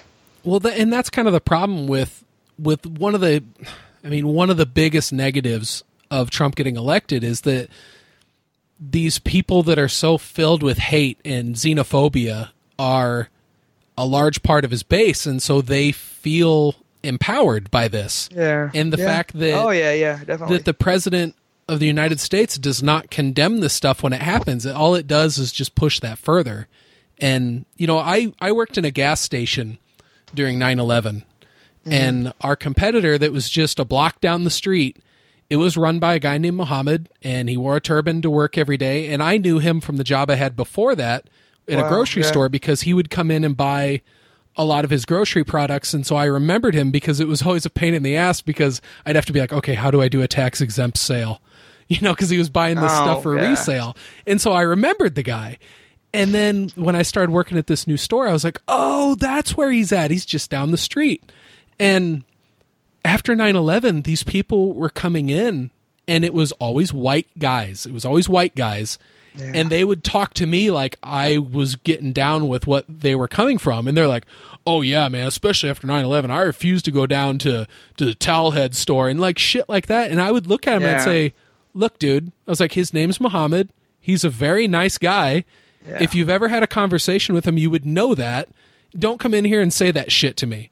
And then they would look at my boss like, are you going to say something to him? And Steve would just kind of nod his head like, he's right, man. You shouldn't come in here and say that crazy shit to people. Like, The world is full of shitty people, but I mean, there's good people too. But it just seems like the shitty people. There really is. I mean, it's even like, dude. Besides my mom, like even me, dude. I can tell you. Remember when 9/11 happened? I had a kid in school. He was a good friend of mine. He said, "My mom told me I can't sit next to you anymore because you guys are killing us." And we were how old were we? We were like 12 years old at that time. It's like, I mean, a mother is gonna go tell her son, do not sit next to Muslims anymore because they're killing us. Is that really the best thing to say to a kid? That's absolutely crazy. Yeah, I've gotten things to one guy. I don't like him. He wasn't a friend. He was just a student that was with us, and he blocked me from, as a joke, he blocked me from coming to the classroom one day. He's like, no, sorry, only U.S. citizens allowed. Oh my! I've got that's just like the small things that's happened to me and my family. It's gone. I mean, people. I just don't. I know this is really deep, know what I'm trying to say. Yeah, and you know, I know this can't be easy to talk about, and I appreciate you opening up about it, man, because this is an important thing for people to hear. Is that, I mean, especially, you know, my sister went to school for like government and sociology and stuff, and she'd always give me talks about white privilege and stuff. And when I was younger, I was just like, whatever. But then as I got older and I really started noticing it, and I feel for you. And it makes me sad that America these days doesn't really reflect what is written on the Statue of Liberty. And I think that is one of the gravest injustices of the world, is that this was meant to be a melting pot. This was meant to be a place for people to be able to escape terrible conditions in their own homelands and come here and make a better life. And now with xenophobia coming from the top, it's just terrible. And it really is. Yeah. This is deep. Remember when we were talking about snow earlier? And off the subject a little bit. No, I'm kidding. Rebecca, I'm sorry. You were going to say something. What? Oh, no. Oh God, what was I going to say? So there's this thing that has happened to me like twice, and it really bothers me. And Joe, I don't know if it's ever happened to you where like another white person who might be a racist, like it's just a straight up racist, they'll see you and they'll say, oh, that person's white. Like they'll get it. Like they'll get me. And they come up to you and start spewing all their ridiculous, disgusting, racist hatred like rhetoric. And so there was this guy at my where I work now. There was a guy who used to work there, and he would have to walk past my office like once a day, and he would always like walk in and say hello, which is fine, and hey, how's it going, that kind of thing. And, you know, work friends, you know, like you're like, hey, how's it going? Oh, is it 5 o'clock yet? Ha ha ha, that kind of thing. And then out of the blue one day, he says to me, oh, what train do you take to get to work? And I tell him, oh, I take the A train. Oh, yeah, I used to take the A train, but I don't take it anymore. I take a different train. Oh, okay. Yeah, I hate riding with all those, and he used the N-word, which I will not repeat. And I'm right there with you. I was taken up, like I physically like was taken aback. And I was like, I'm sorry, what did you just say? And he said, well, yeah, like I hate riding with all those people. And then he just went on. Like, I won't even repeat it, but he just went on. And I was like, dude, why do you think it's cool to say that to me? Yeah. What is wrong with you? And he just looked at me, and I could see the gears turning in his brain, like, oh, but she's white. Oh, but she should get it. like as if I'm supposed to get it. Like I'm supposed to sympathize with him and say, oh yeah, I totally get what you mean. Wink, wink. White people stick together. No. Because I don't feel that way. And why would you even assume that about me? You don't know me beyond saying hello and how are you? Like, what a thing to assume. Like, it's just, like, it happened that one time. And I was like, I was like, okay, well, I gotta go. Like, I got things to do. Like, I didn't even know what to say, right? And I just left. Or I like told him I had to do something. And then another day he came back and he started in again, this time about like Asian people. And I was like, dude, I'm going to stop you right there. I'm like, if every time you come through here, you're going to start spouting this racist hatred out of your mouth. I'm like, take that somewhere else. I don't feel the same way as you. Like, I don't understand what's wrong with you. And he was like, oh, well, you know, I thought you would understand me. No, I don't understand you. I don't fucking understand you, bro. Go find somebody carrying a swastika and talk to them if that's what you want to talk about. Like, I don't got time for all of that. I don't understand how you can live in a city like I do in New York that is so diverse, and you have the nerve to have that opinion. Like, totally. Shit somewhere else. I understand if you live in, I don't even want to say a state because I'm going to get in trouble. Like, you live wherever where there's only white people and you all want to talk smack about somebody else. Okay, maybe you've never been exposed to people of color. Who knows? But in New York City, come on, give me a break. Hey, try living in rural Midwest. You would the shit that has been said to me off the cuff like that. It's okay. Casual racism. Okay, here's the grossest one I've ever heard. And this happened at a place that I was going for work. I was gone on Martin Luther King Jr. Day. And that next time I showed up, somebody asked me why I took N-word day on vacation. No. I shit you not. And I looked at that guy and in my head I went, third strike. I don't like you anymore. The first time you came up and talked to me, let's see, he was talking about NASCAR, which, okay. But in my mind, I'm like, asterisks. And then the next time he talked to me, he was talking about how awesome it is when big diesel trucks blow up clouds of black smoke. And I'm like, okay, a little bit worse. And then he called Martin Luther King Jr. Day N-word day. And I was like, I don't want to talk to you anymore. Like, I hope you never speak to me again. And then every time he would talk to me after that, I was like, you're the guy who said that. Like, I don't, like, you're an absolute moron. And I mean, God. Like those are the times like when I wish I had a superpower, right? Right. Like those are the times I wish I was Wonder Woman, that I had a shield and a sword and I could fly and I could punch people in the face. Like technically I suppose I could punch somebody in the face, but they frown on that for some reason these days.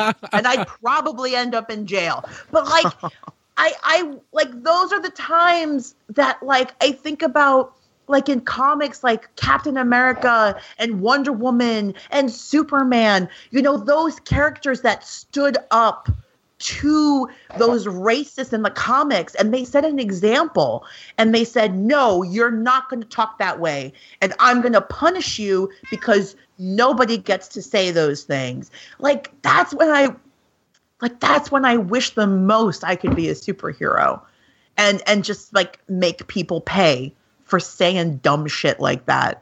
Cause it's just, I totally agree. And I've been called that too. I mean, except you put a sand before the N-word. You know, I get, and believe it or not, I got called that on the phone during work. I used to work at, I don't know if y'all know Fry's Electronics. It's like a Best Buy. We have one here where I've heard of it before. Yeah. Yeah. And I used to be a computer sales guy over there. And I picked up the phone one day. Somebody called, you know, answered his questions, blah, blah, blah. At the end, he's like, you know, I'm glad you picked up because the other sand N-words that work with you, they're horrible at talking on the phone. What? Oh my God. Hell? And then I'm like, at the end, I had to tell him, you know, I'm one of those people, right? He's like, and I just hanged the phone on him. I literally just hanged up the phone after that. And I was just so pissed. Y'all know my last name is Terabishi. One day I'm helping this white guy. Sorry, I don't mean white, but he's a guy. That's okay. Computer. That's right. that's like the one thing that you can't offend people with. So, you know, computer help, blah, blah, blah. And then he's like, he looks like my last name. How do you say your last name? I'm like, oh, it's Terabishi. Oh, no, you mean Taliban. What I in swear, the hell? I swear to God, that's what he said. I'm like, he's telling me oh, you pronounce it, it's Terabishi. I'm like, no, it's Mr. Taliban, right? It's not Terabishi. I'm like, are you freaking kidding me? I mean, God. right to my face, and he wasn't even ashamed. It's like one of those things where you're saying it right to my face with other people around, and you're not even ashamed to say stuff like that. You know, I had a friend in high school that, like, I loved the guy. He was great, except for he would say racist shit like that. And that was the one part about him that I could never reconcile, is that he wasn't always like that. But when it would come out, I would verbally assault him. And I would tell him, I'd be like, dude, you know I don't like hearing that shit. I don't know why you say it. And like a big part of me doesn't even believe that you believe it. I think this is just shit that you heard growing up, because I've seen you around black people. And when you're around black people, you do not act racist. But you want to wear your little Confederate flag pin on your lapel. And, oh God, I remember it got really bad. One day I picked him up and he had shaved his head.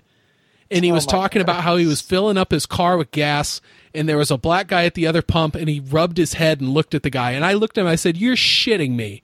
And he was all proud of himself. And I said, I'll tell you what, dude, you pull any of that shit with me and some black dude comes over and kicks the shit out of you, I'm not on your side. I don't have your back. I don't have your back when you're a racist. And I'd like to think that he's since grown out of it. I haven't talked to him in a really long time, but it was just always one of those things where it's like, dude, how can you be awesome 95% of the time, but you can still entertain that stupid, small-minded bullshit? I don't want to make this sound like I'm up on a high horse and that there's people in the world I don't hate, because it is true. And I mean, a lot of people who listen to this think that, you know, they might think that I don't let things bother me and I can just let things, you know, like water off a duck's back. But I get down with serious hate sometimes. I mean, there's people in this world I really don't like, but it's done on an individual basis, and you need to do something specifically to warrant that from me. The thought that people out there could judge the whole by the actions of a few, I've never been able to understand. And it honestly bothers the hell out of me, and it feels patently un-American to me to think that. Because I really truly believe that I believe in the original mission of America, that this was the great melting pot. But I don't know. It doesn't feel like it in 2018. No, man. That's exactly what I was going to say, dude. It's freaking 2018. How do we still have people like this, man? But you know what, Basil? It's a credit to you as a person that you have endured. I mean, it's abuse. I'm not gonna color it. Yeah. I'm not gonna sugarcoat it. Oh, yeah. People have abused you to your face, and you're still one of the sweetest people I know. I think that's a huge credit to you as a human being, to forgive people and to not let it turn you into somebody who says, well, I hate all white guys now, or I hate all this people. You know what I mean? Like, because there are people who would take that and turn it around and say, well, all people of this color do this. Well, you're still like the nicest, sweetest person that I know. And so, I mean, thank you. I will never, I'm serious. I will never forget how, like, when my dad was sick and my dad was in the hospital, and he had a stroke, and you and your brother had both said, if there's anything we could do, let me know. And Wael had said, my dad is a doctor, and he's been practicing for over 20 years. And I messaged your brother one morning, like, hey, do you know if your dad knows anything about high blood pressure and strokes? And the next thing I know, your brother had passed the phone to your dad, and your dad didn't have to take time out of his day to talk to a stranger and give me free medical advice. I mean, he's a doctor. Like, he could have been like, he could have easily been like, no, I don't do that. And that's fine. Honey, call my people who have an appointment. Yeah. It's going to cost you. Right. I never forgot that. And I will never forget that, because that meant a lot to me, that your family as a whole, even though it never met me, gave me support in such a really beautiful way. And I will never forget that, and I mean that sincerely. Thank you so much. Yeah, I mean, and that's the thing, man. It's like I love my parents for this is what they taught us. You know, we grew up. They always taught us to be respectful and nice and all this stuff, and they've given me the best advice I can ever have, and I use that to I use my teachings and everything that my parents taught me to show you what a real Muslim is. I mean, even people at work, man, people like here in Texas, this is the deep South though. You know, there's a lot of ignorant people out here. A lot of times I'll tell them, hey guys, seriously, I'm not afraid to answer any questions. You guys are curious about anything, please let me know. I'm not going to lie to you. I'm going to tell you exactly what's right and what's wrong. Don't go to the news. Don't listen. Be careful what you Google, but I'm right here if you need anything. Because it really helps talking to somebody who is a Muslim. If you do have questions, even about terrorism, about anything like that, that's been associated with us the past how many years, you know? And that's, yeah. You know what's interesting, Basil, is like, I mean, I'm a Christian. I was raised a Christian. I've read the Bible many times over. But I've also read the Quran, like not recently. I'm not going to lie and say I read it yesterday. I didn't, but I read it a long time ago because I was curious to see what the Quran had to say. Yeah. And what stuck with me, and I can't quote obviously like scripture and verse to you, but what stuck with me was the message of peace and hope. That's what stuck with me in the Quran about living a good life, about being kind to others. And I mean, that's such a, in theory, in theory, Christianity should be the same thing. If you follow the teachings of Christ, then you should follow what everyone calls the golden rule. You do unto others as you'd have them do unto you. Yeah, and if people did that, then you could call yourself a real Christian. And I feel the same way about the Quran and about Islam, that's the true teaching there, is about being kind to others. It really is. It's just that people mess it up. You know, people, dumb Muslims. I mean, just the whole terrorism stuff. You know, they put such a bad name on us and for us and my religion and everything that it makes things so bad. I mean, it could have just one dumb person who blows up something and that's it. I mean, they go and the whole religion's like this, and this guy was the guy who blew up a building, killed kids, everybody. He is a prime example of what a Muslim is, which is totally wrong. I mean, why do people have to be so ignorant when it comes to that kind of stuff, you know? Obviously, this is not what a Muslim is. This is not what he does. It's not what he believes. So why do you go and put the whole religion on this one guy who did a horrible act? Exactly. But I mean, look at the KKK. The KKK call themselves Christians too. Yeah. They're an extremist group that call themselves. They believe they were doing God's work and everything. Exactly. But see, I'm a Christian, but I don't identify with the KKK. Yeah. I believe everything the opposite that they believe. You know what I mean? Yeah. You know, so I don't want to be lumped in with that group that because. You know, to say like, well, because the KKK are Christians, therefore all Christians are members of the KKK. No, it doesn't work that way. Yeah. And if there are people who are following an extremist view, that doesn't mean that everybody in that faith follows that view. Yeah. It just means that there are some that do for whatever reason. And that's the thing. Like, I don't get it. Why is this so hard for people, especially here in America?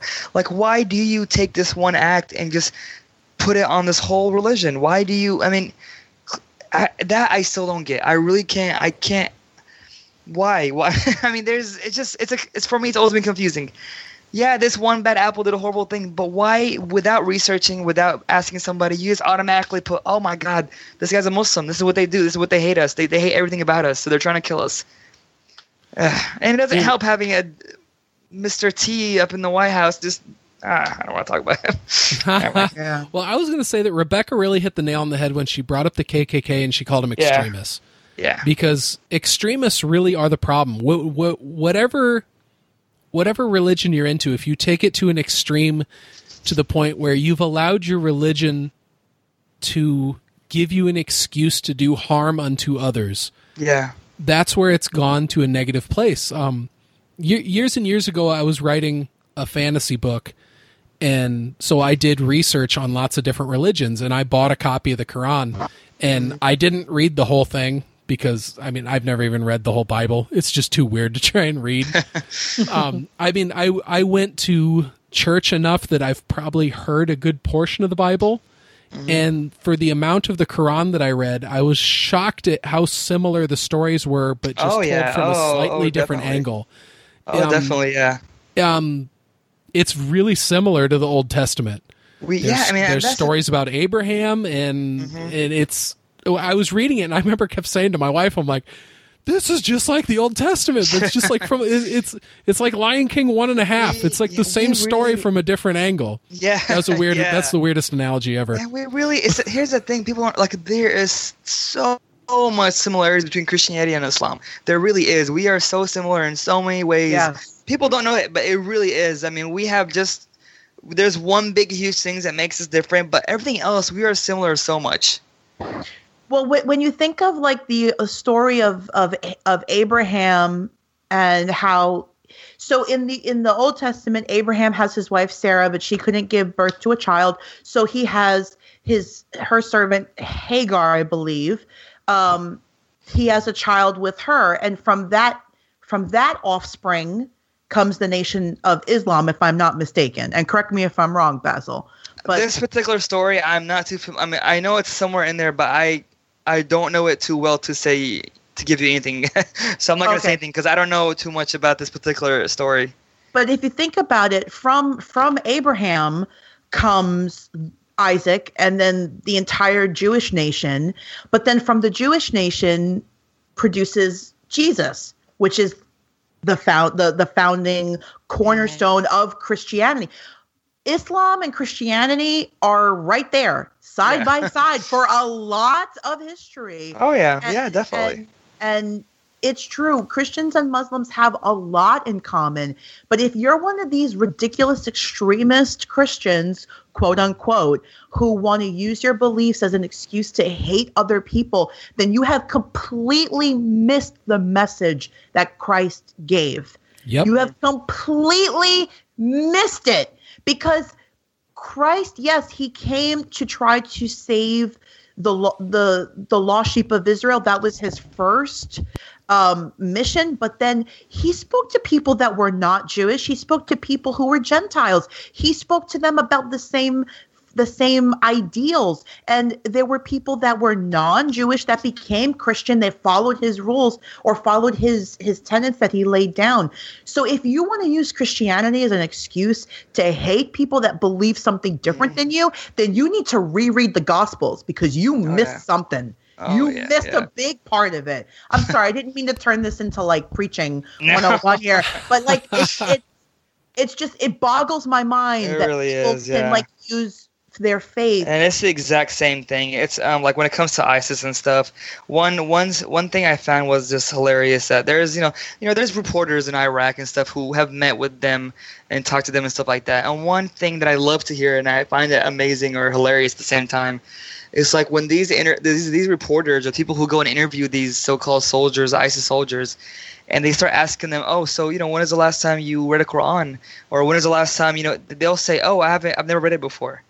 Oh, they'll say, oh, I'm not practicing. I don't pray or anything. I'm just here for, just to fight. But people will go and say, oh, these are really devout Muslims. They're fighting for their religion. This is what Islam is. You go to them and none of them know anything about Islam in the first place. Now, I find that so, it's just so crazy that none of them are real, like, I can't say, none of them are actual real Muslims. And it's just, they're fighting, but they say they're fighting for Islam. They're fighting for all this and all that. And it's just so dumb for me. Yeah, it's just, for the most part, it's undereducated people who are just being led astray. Yeah, exactly, yeah. Yep. Oh, guys, this got really deep. Guys, let's talk to the more funny subjects. This got really deep. Let's put a hold on religion and politics and death and life. No, it did get deep, but I mean, I'm glad we talked about this stuff because definitely. It's it's easy to just bury your head in the sand in America and pretend that everything's fine. But I mean, there is a dark underbelly, and if we don't address these things and we don't bring them to the light, then it's easy for these things to propagate. And so, this was great, but But we can guys, move on. and again, guys, like seriously, if y'all do have any questions at all, this is to all the listeners too, to anybody, PCL, whatever. Please, if anybody has questions about Muslims, about Islam, about me, my country, religion, please ask. I mean, the best thing you can do to learn is just ask. Don't go Google it. Don't watch Fox News. Don't. I mean, ask me, please. No one should ever watch Fox News. And I promise you, I will try my best to get you an answer. If I can, I promise you, I'll find it for you. But I'm an open book. So if anybody have any questions, any concerns, let me know, and I'm here for you. That's awesome of you, man. That's very cool. Thanks. All right, let's. Okay, so let's turn the subject a little bit. All right. Okay, so if you're on Instagram and you do not follow Beyond the Comics, you're missing out. Amen. Amen. Basil, you want to talk about that a little bit? Yeah, sure. All right, so I have, which I've told PCL before, but I have an Instagram account called Beyond the Comics. So, I mean, like everybody else, I'm a huge geek. Like all of us, we love superhero movies and cartoons and TV shows and all this stuff, comic books. So I really wanted to start like a hobby of mine. I want to do an Instagram thing. But if you go to Instagram, you realize there's like hundreds of comic book accounts and TV cartoons, but there's not one that I found, which I did. So mine is called Beyond the Comics. It's pretty much an account where I choose one character from DC or Marvel, and I will show you every single appearance that character's been in when it comes to TV shows, to cartoons, and movies. This particular thing I didn't find anywhere, so I'm like, I have to get on this. This is actually a pretty cool idea, and see if it gets good. And thankfully, I was surprised it did get really good. So like I said, I'll pick a character. Like I'll pick Magneto, my favorite character of all time. I'll pick Magneto, and I'll show you every single show he's been in, every TV show, every cartoon, and it's really cool seeing all the different ways he's been portrayed. Yes. And all the different costumes and different looks and the way, it's really cool for me. And that's pretty much my post. Like I'll go every once in a while. And I used to be really active on it like a year ago. I'm still active, but not as much as I want to be.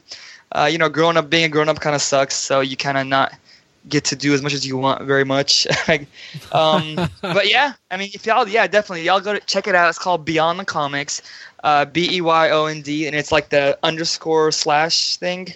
Then another _ thing, then comics. And I'm sure you've seen it recently, but surprisingly, I'm at how many followers now? I'm at like 27,000. Yeah, something like that. You've got to reach. But yeah, I mean, it's got to be surreal though, too, dude. It is, man. It's a hobby of mine, and people like this. It's not hard for me to do this. Like all you are just finding pictures and posting it on like together in a little grid, whatever. And it's fun stuff. Usually, like if I'll watch like a new movie, I'll usually go and put the characters of that movie on the next few days. I do the post. Like when I watched The Last Guardians of the Galaxy, I put the characters who were in there on my post.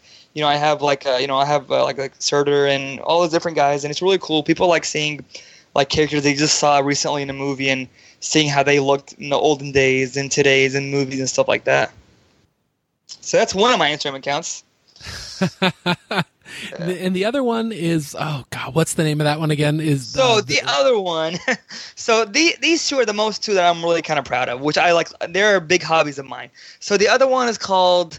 Before I tell you what it's called, people who do know me on PCL, they know I'm a huge, like, mafia person. I don't know how to say it right. I mean, I'm not a fanatic, but I really enjoy movies. I enjoy the TV shows. I'm really interested in the whole idea and structure of a mafia in an organized crime kind of thing. Now, before I keep talking, I like just telling everybody here that I'm not there for the crimes. I'm not fascinated by the crimes or killings and stuff like that. I'm not into that kind of stuff. I'm more into the whole thing that it's like a smart way and it's an organized criminal organization. And you know how in a mafia, you know, there's a boss, there's the head of the family. Underneath him, there's two other heads. There's called the underboss and a consigliere, which is like an advisor. Underneath those two, you got different captains. Underneath captain, he has his own crew. He has soldiers, and underneath that, there's associates. It's just, I find this so fascinating, and it's just so, I love it. I mean, I love Godfather is my number one movie of all time. I love that movie. I just watched it again last week, actually, with a couple of friends. I love The Sopranos, the TV show that came out. I love Sopranos. That was an amazing show. I have never seen a single episode of that. All right, so this is the part when I leave you guys. It's been I've never seen an episode of The Sopranos. Really, either. guys? No, I've seen like clips of it because I remember a friend showed me a clip that was, I think, an early season where Tony Soprano wrapped like a brick up in a box and he was trying to freak his neighbor out, where he just handed it to him. He's like, "Hey, you got to hold on to this for me." Oh, yes. And I was like, okay, that's kind of funny, but I've never actually seen a whole episode of it. Guys, this was like, they won so many awards for being like the best TV show of all time. Well, I went for many years without having access to HBO, and it wasn't until HBO Go came about. Yeah, and it has it on HBO Go, by the way. So, you know, just saying, if you want to check it out. Yeah. But yes, I love Sopranos. I don't know if y'all ever seen Boardwalk Empire or heard of it. Oh, I love that show. That's a really Yes, good that's show. another show that I watched. For the first time, I watched it a few months ago, and I loved it. That show really focuses on the older gangsters, like back in when the mafia first started in New York, like the Charles Luciano, and you got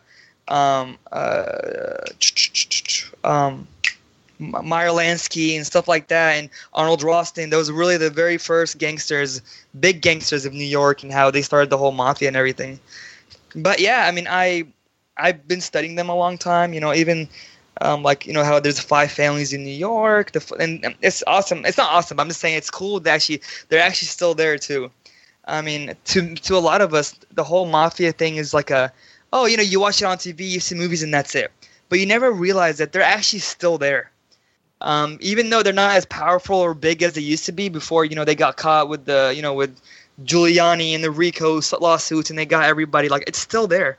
I find that fascinating that the mafia is still a real thing, and all 5 families are still in New York, and they still have, you know, all 5 dons or heads of the family. They're all there. It's still an organized structure.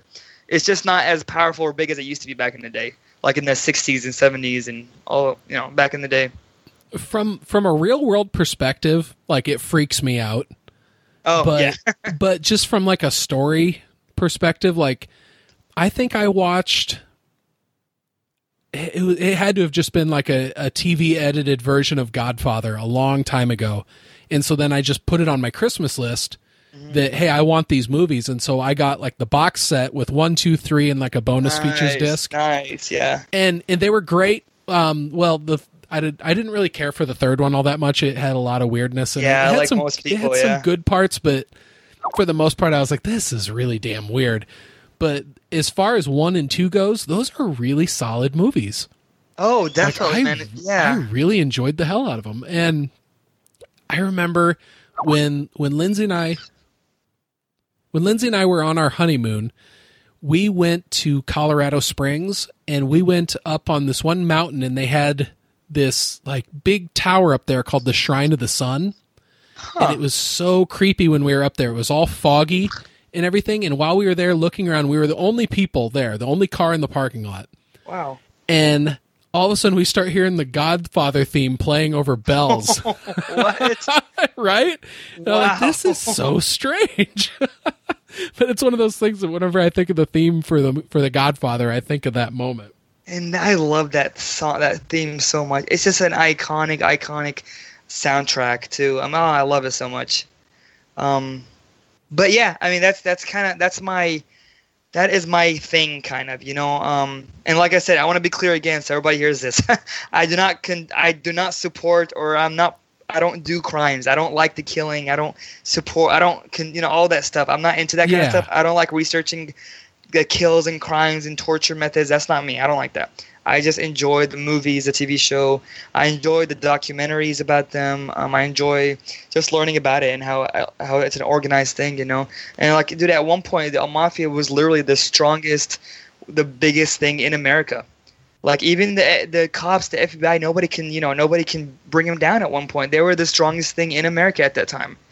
Until, the FBI got better and smarter, then they got so many rats and snitches, and they got they had to, they put like they used to, wire people up in different places, and they, eventually they got the mafia and their stuff like that and everything.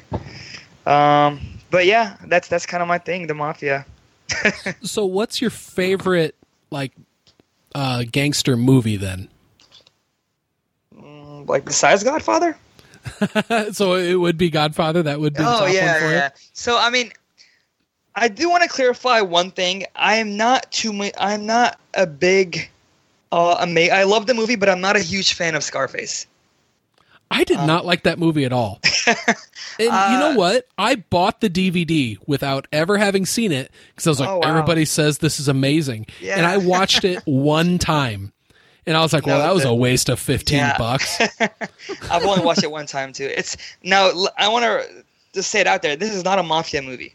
You guys got to remember that. It is not a mafia. It's a gangster movie. Yeah. It has no connection to mafia whatsoever. I mean, maybe I don't remember if they had connection, but it's not. Yeah, it's not a mafia movie. I do like another movie which you don't like, apparently, Goodfellas. It's not that I don't like Goodfellas. I know we were texting about this, and it was a funny exchange. So I saw Casino first, and I really liked a lot of that movie. There's parts of that movie that horrify me, but there's parts of that movie that I absolutely love. And then when I saw Goodfellas, I was just kind of like, huh. I think I was just comparing it too much to Casino. Yeah, you can't do that. And I don't know if I really like Ray Liotta all that much either. But that might just be me. And even for me, the only thing I've ever seen him in was Goodfellas. So I really, I liked him in that, but I've never seen him. Actually, no, I'm lying. I saw him in The Irishman. I don't know if you remember that movie. No. Okay, yeah, he was there. No, I'm sorry, not The Irishman. The Iceman. Have you seen The Iceman? It was on Netflix. It's about the. Okay, so the Iceman is about a Polish hitman. He wasn't part of the mafia because he was Polish. I saw that movie. Yeah, he worked for the mafia. He did. I mean, it was known that he killed over 200 people. And he was a ruthless hitman for the mafia, and he was called the Iceman because he had a signature way he would not kill people, but how to get rid of people. After he would kill people, he would freeze them, put it in a huge industrial freezer, and he would freeze them for a week. After that, he would dump their bodies somewhere else. So the thing is that when the cops or somebody would find them, they could never tell time of death of the person. Which was a smart thing. I mean, and they could never he was so good on getting rid of evidence and stuff like that, and they never they never with those 150 murders, they never caught him until the very end, which they did. But yeah, that was his signature thing. That's why he was called the Iceman, because of the whole freezing thing that he did. That's like some Dexter season 1 shit. Yeah. Oh, yeah. Can I tell you something, Basil? What's up? I only saw that movie because Chris Evans is in it. I knew it. I was going to say that.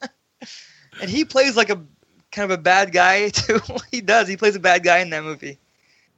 And he has long hair in that movie too. Spoiler alert, he does get killed at the end. The first movie I think I ever saw Ray Liotta in was a movie called No Escape, where he gets sent to a prison island. No Escape. Has anybody ever seen that? It's a sci-fi movie. Wikipedia. It's pretty terrible. I don't recommend it. And so maybe that was what went into then me being like, this is the fucking No Escape guy in this. Is it the 1994 one, I'm guessing? Yeah, it is. Yeah, it totally would have been a 90s movie. Oh, interesting. Yeah, I've never seen this one before. Yeah. If you want to watch it like a B-level movie, maybe check it out. Really? Nice. But yeah, I really liked Casino, though. I mean, that had some... And Robert De Niro's just a badass in that. I was going to say, dude, I love Robert De Niro. He's my favorite actor of all time. I love the guy so much. He's an amazing actor. I love his mafia movies so much.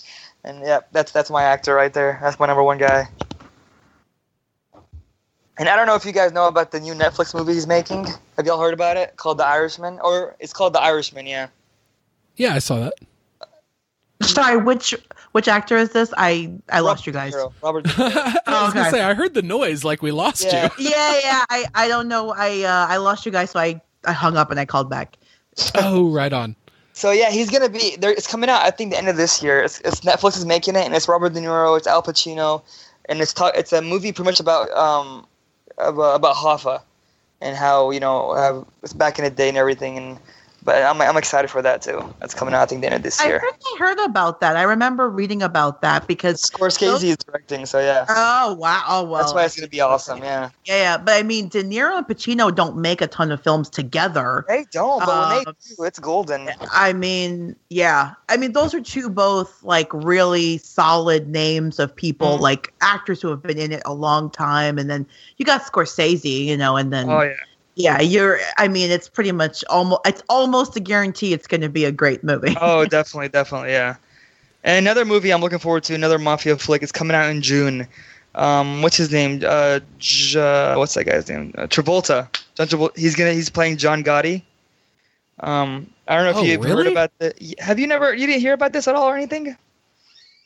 No, I don't think familiar. Is it going to be released in theaters or is it like a straight? So here's the thing. Originally, this movie was gonna get released the same day Star Wars got released, but like the last week, it would have been horrible if that was. But the last week they stopped it actually, and then they didn't let it get released, which I thought was just a very smart move. So it's coming out instead on June 15th, and it's called Gotti.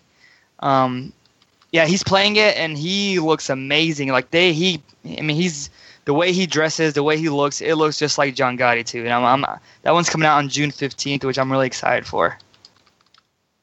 Oh, yeah, that was smart to move it from premiering the same day as that little independent film called Star Wars. Oh yeah.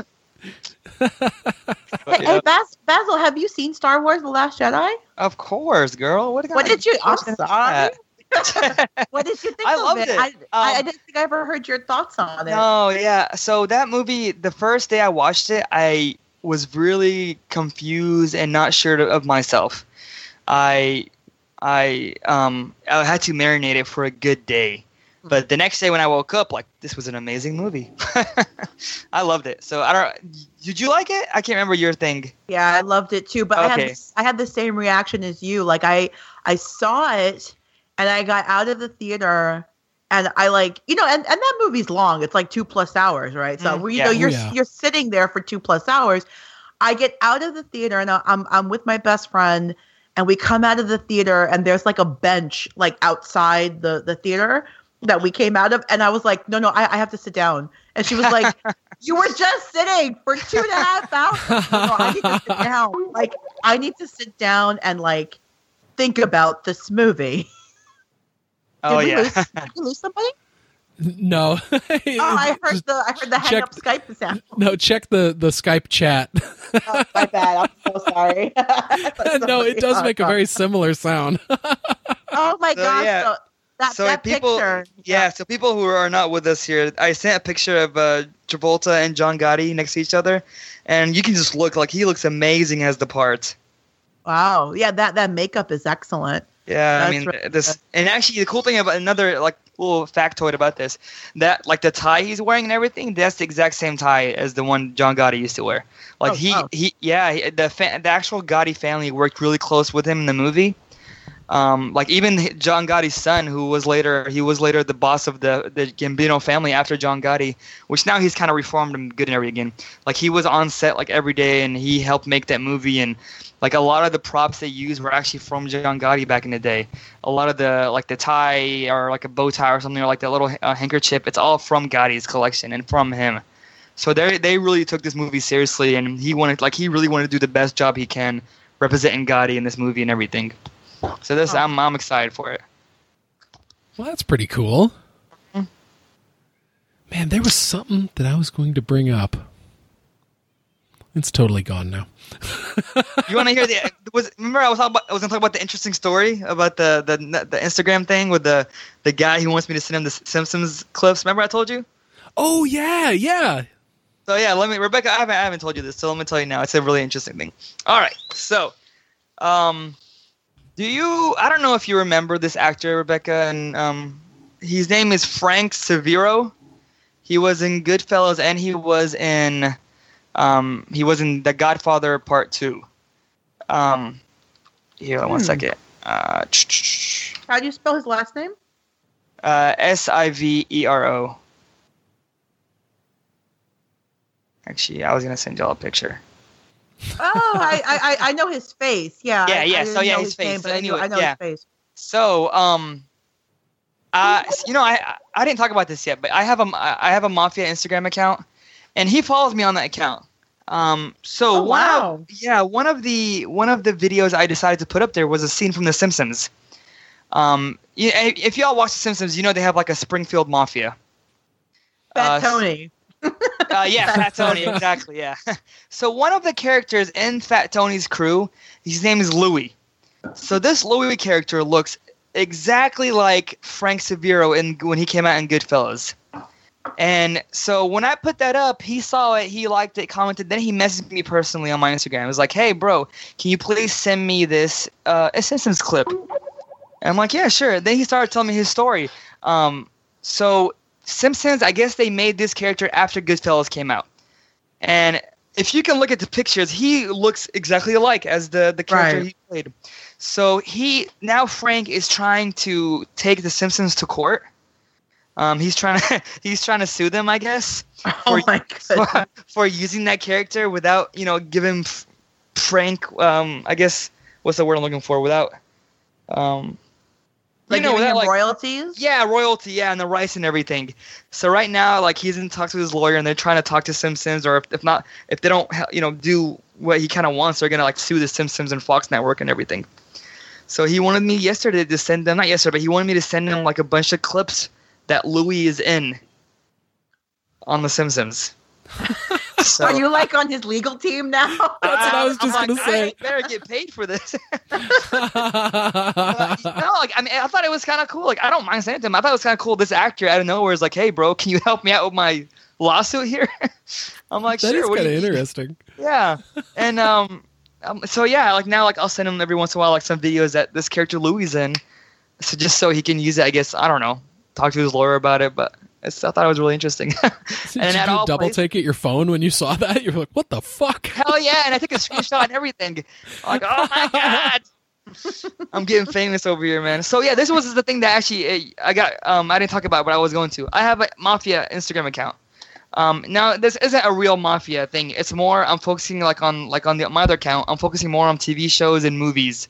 So pretty much I'm just, I'm posting just cool clips from past movies concerning Mafia stuff. It could be a comedy, one of those funny, I don't know if y'all remember Analyze This, Analyze That with Robert De Niro. Oh yeah. Yeah. Mm-hmm. Yeah, or Mickey Blue Eyes, stuff like that. Or it could be a serious movie like Godfather or any of the other stuff. But yeah, so that one's kind of growing, and it's I'm getting a lot of he found me on it and he started liking it and he contacted me, and I also had a couple of other former Mafia actors who follow me now on that clip, because I'll post a clip of them and they'll really like that I did that. So they feel honored that I posted a clip about them. Oh, that's cool. That's really cool. Yeah. I mean, if you notice, a lot of the old Mafia actors, they're not really big now, they don't show up on big movies or anything. So it's kind of it sucks saying it, but it was kind of their days are gone, and they were just good for the mobster scene, Mm-hmm. So a lot of them now, when they see you, talking to them on Instagram and this thing, they get humbled, and they start oh, this is an awesome, thank you so much, blah blah blah. I'm like, oh, cool, don't worry about it. So I always thought that was kind of cool. Yeah, kind of the curse of the typecast actor, right? Oh, yes, yeah.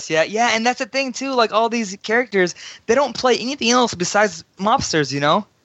It's hard for them to find different. Robert De Niro is the only one that kind of made it big, and Al Pacino. They can play different things, but even then, Al Pacino I don't know about most of his movies, but he plays a lot of mafia or mobsters. I don't know if you remember the movie Donnie Brasco.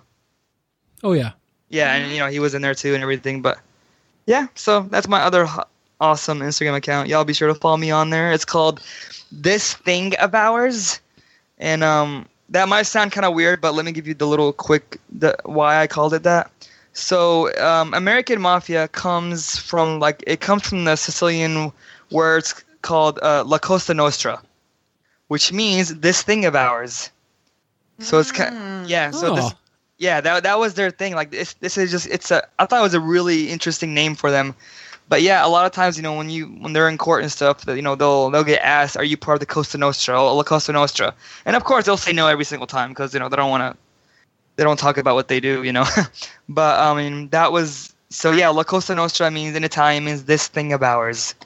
So that's kind of why I chose that name. I thought it was a really cool I thought it was a really neat definition for it and a really cool name. This thing of ours.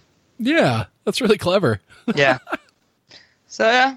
That's kind of my thing there. Yeah, y'all got to know about my mafia hobby. I did, and I love the movies. I love TV shows. I love it's a hobby for me. I mean, I even like the documentaries, and I have a couple of books that I've got, and it's just like hobby reading. I don't take it too seriously. I'm not gonna. I mean, I'd love to be an extra one day in a movie, a mafia movie. Why not? But that'd be amazing. Yeah, dude. And speaking of that. There's a director named Paul Borghese. I can't pronounce it right, but he directed a lot of movies, and he's usually a mafia guy too. And I started talking to him on Instagram. We were messaging each other. I'm like, dude, if you're ever in DFW, give me, hit me up. I'm like, yeah, definitely, man. I'll make you one of my extras. I'm like, awesome. There you go. Cool. I like that. Yeah, but you don't really see a lot of mobster movies shot in DFW, so that might be a while. My friend Jason was an extra in The Dark Knight.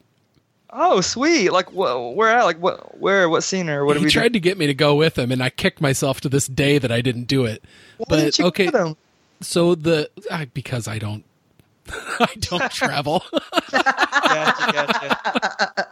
But no, he hit me up at work one day. He's like, "Dude, they're casting for extras in the new Dark Knight in the new Batman movie." He's like, "You want to come to Chicago with me this weekend?" I'm like, "No."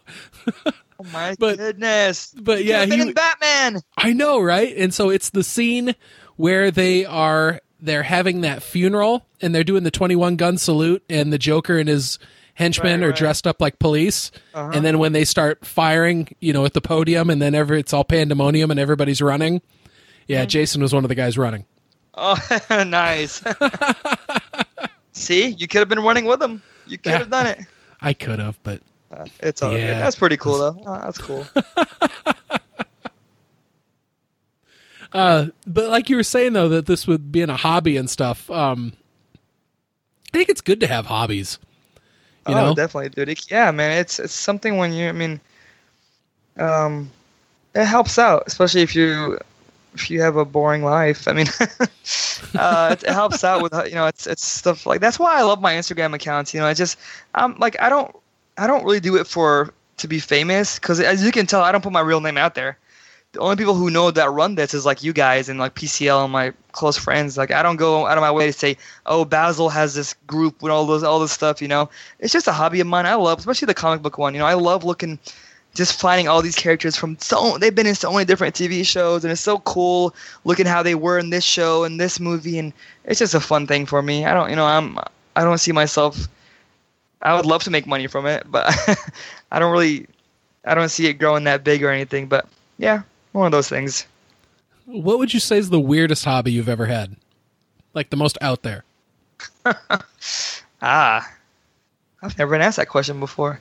I don't know if I collect keychains.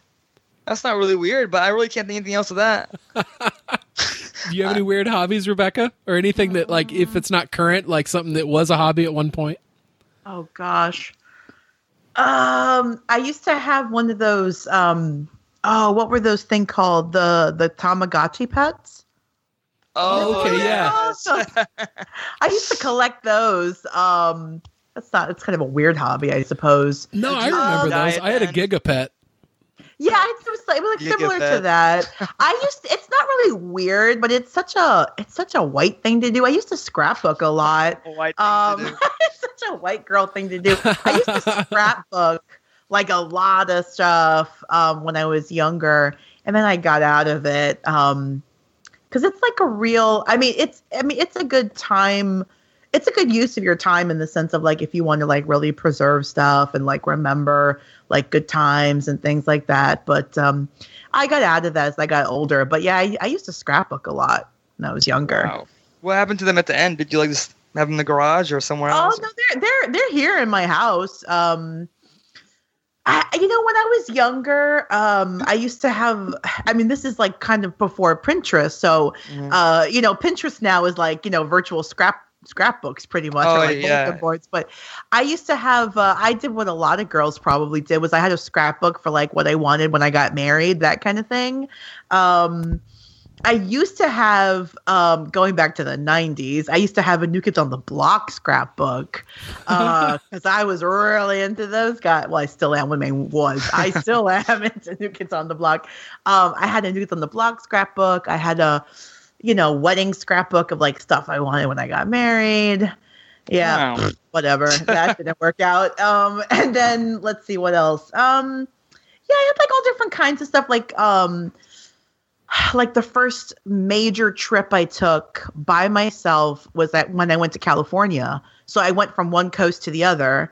And I made a scrapbook of that trip, which actually I still have it. I kind of still look through it sometimes. Nice. Yeah. I think that's probably maybe one of the last ones I ever did. Yeah. Nice. I used to collect Pokemon cards when I was little. Me and my brother, I mean, we have a huge binder of Pokemon cards and Yu-Gi-Oh cards. I don't know if y'all remember what those were, Yu-Gi-Oh. Oh yeah, I never played Pokemon or Yu-Gi-Oh, but I knew like kids in my school that like used to play it. Oh yeah, no, same here. Like me and my brother, we never played it. We were more like collecting them. It's funny. A while back when we lived in our apartment, it was one of those apartments where like you kind of knew a lot of the kids in the neighborhood. It was like a little knit, small area of apartments. So they all knew me as being the guy that collects, Pokemon cards. So, and I'd be like a hustler to them. Like I'd feel like I had power over them because they would come to my door knocking, showing what they got, and I could either decline them and say, "All right, I'll trade with you." Like I felt like I was a big shot. I mean, you were like the Dawn of the Pokemon cards. And that's when it started. Seriously, I would stand there looking all like badass. I'm like, all right, show them what you got. And I would look at their cards and they'd be all nervous, see I would take them or not. And I'm like, nah, I'm next, or nah, get out of here, kid. And I just go away. Wait, I'm picturing you like Marlon Brando behind the desk, You come to me today on the day of my daughter's wedding and you ask a favor. Please, may I have this Pokemon card? Because it is my daughter's wedding, I will grant your request. Like, that's how I imagine it all went down. It was. I'm not gonna lie. It was pretty similar to the exact scene we just told. It was pretty much that exactly, except the whole daughter wedding thing. I wasn't there yet. But yeah, everything else was exactly the same. Okay, so I think I might have had the weirdest hobby of all. So when Lindsay and I had our first apartment, we couldn't have pets. And so we got a hermit crab. And I brought it home in like the little plastic enclosure. And then I got online and I started reading up. And I found out that, wow, if you want this thing to thrive, he needs to be in a tropical-like environment. And so then I went totally crazy and I created a tropical environment. Wow. And like I learned a lot about how to keep hermit crabs and the differences between the different species, and I still know all this shit. Wow. About different species and which ones are hard to keep and which ones are hardy. And and at one time I had a custom built 25-gallon terrarium with 20-some different hermit crabs in it of different varieties. Dang. Oh God. That is weird. It's so fucking weird, dude. No, wait. I belong to 3 different hermit crab forums on the internet. Oh my God. I didn't know that was a real thing. It is. Okay, hold on a second now. Hold on. In a barrel? Like, are they in a like? And what do you do with them? Like, you can't take them for a walk. Do they like to be pet? For a walk. Imagine him having a leash on a hermit crab and like, all right, let's go, buddy, let's go. Just taking the crab for a walk. No, you just kind of look at them. You just put like different things in there, like a piece of driftwood or something, and like you wake up in the morning and be like, oh look, Bodhi's hanging upside down on this piece of wood, and me and Lindsay would take pictures of it. And that would be the most exciting thing. Oh my goodness. Oh, that's crazy. See, if I had like hermit crabs and stuff, I would just stand over them and like hum the song from like Little Mermaid. Oh yeah. I'd spend like all day doing that. And they bring their claws out and just start whipping them around like this. Oh my goodness! I had 2 hermit crabs. I mean, they kind of died after a while, but I had them. And see, that's what happens if you don't keep them in 70% humidity. Really? Oh wow! Because they don't breathe air and they don't breathe water. They need to breathe humid air. Interesting. I had no idea this was a thing. You both had hermit crabs. This is. I feel left out. Like. Whoa, hold up. Okay. Now we gotta name our pets here, buddy. I used to have a hermit crab. I used to have a little pet bunny, which died the day after I got it, and I cried so much. I was a little kid. Oh. I used to have those birds with the yellow heads. What are they called? Cockatoo. Yes, I used to have 2 of those. They were precious. I used to have tiny turtles. I had an iguana, which I loved. I love iguanas. Yes. And ever since then, I've just had different cats. Oh, yeah. Right on. You guys? I remember the first hermit crab that we ever bought, the one that we brought him home, we named him Bodhi, which was short for Bodhisattva. Nice. And then let's see, we had Speedy and Cow because he was in a shell that looked like spotted like a cow.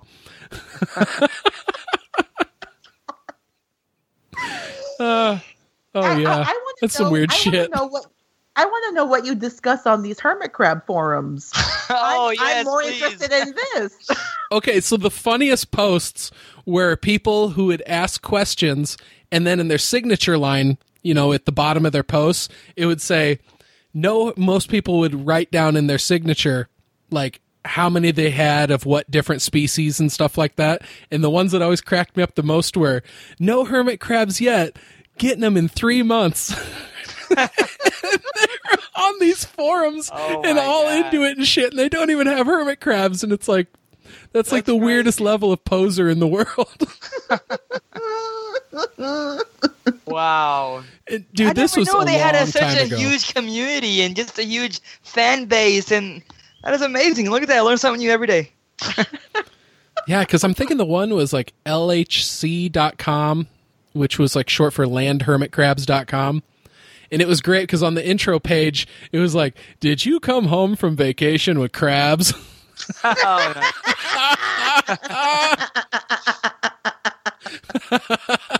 that was great.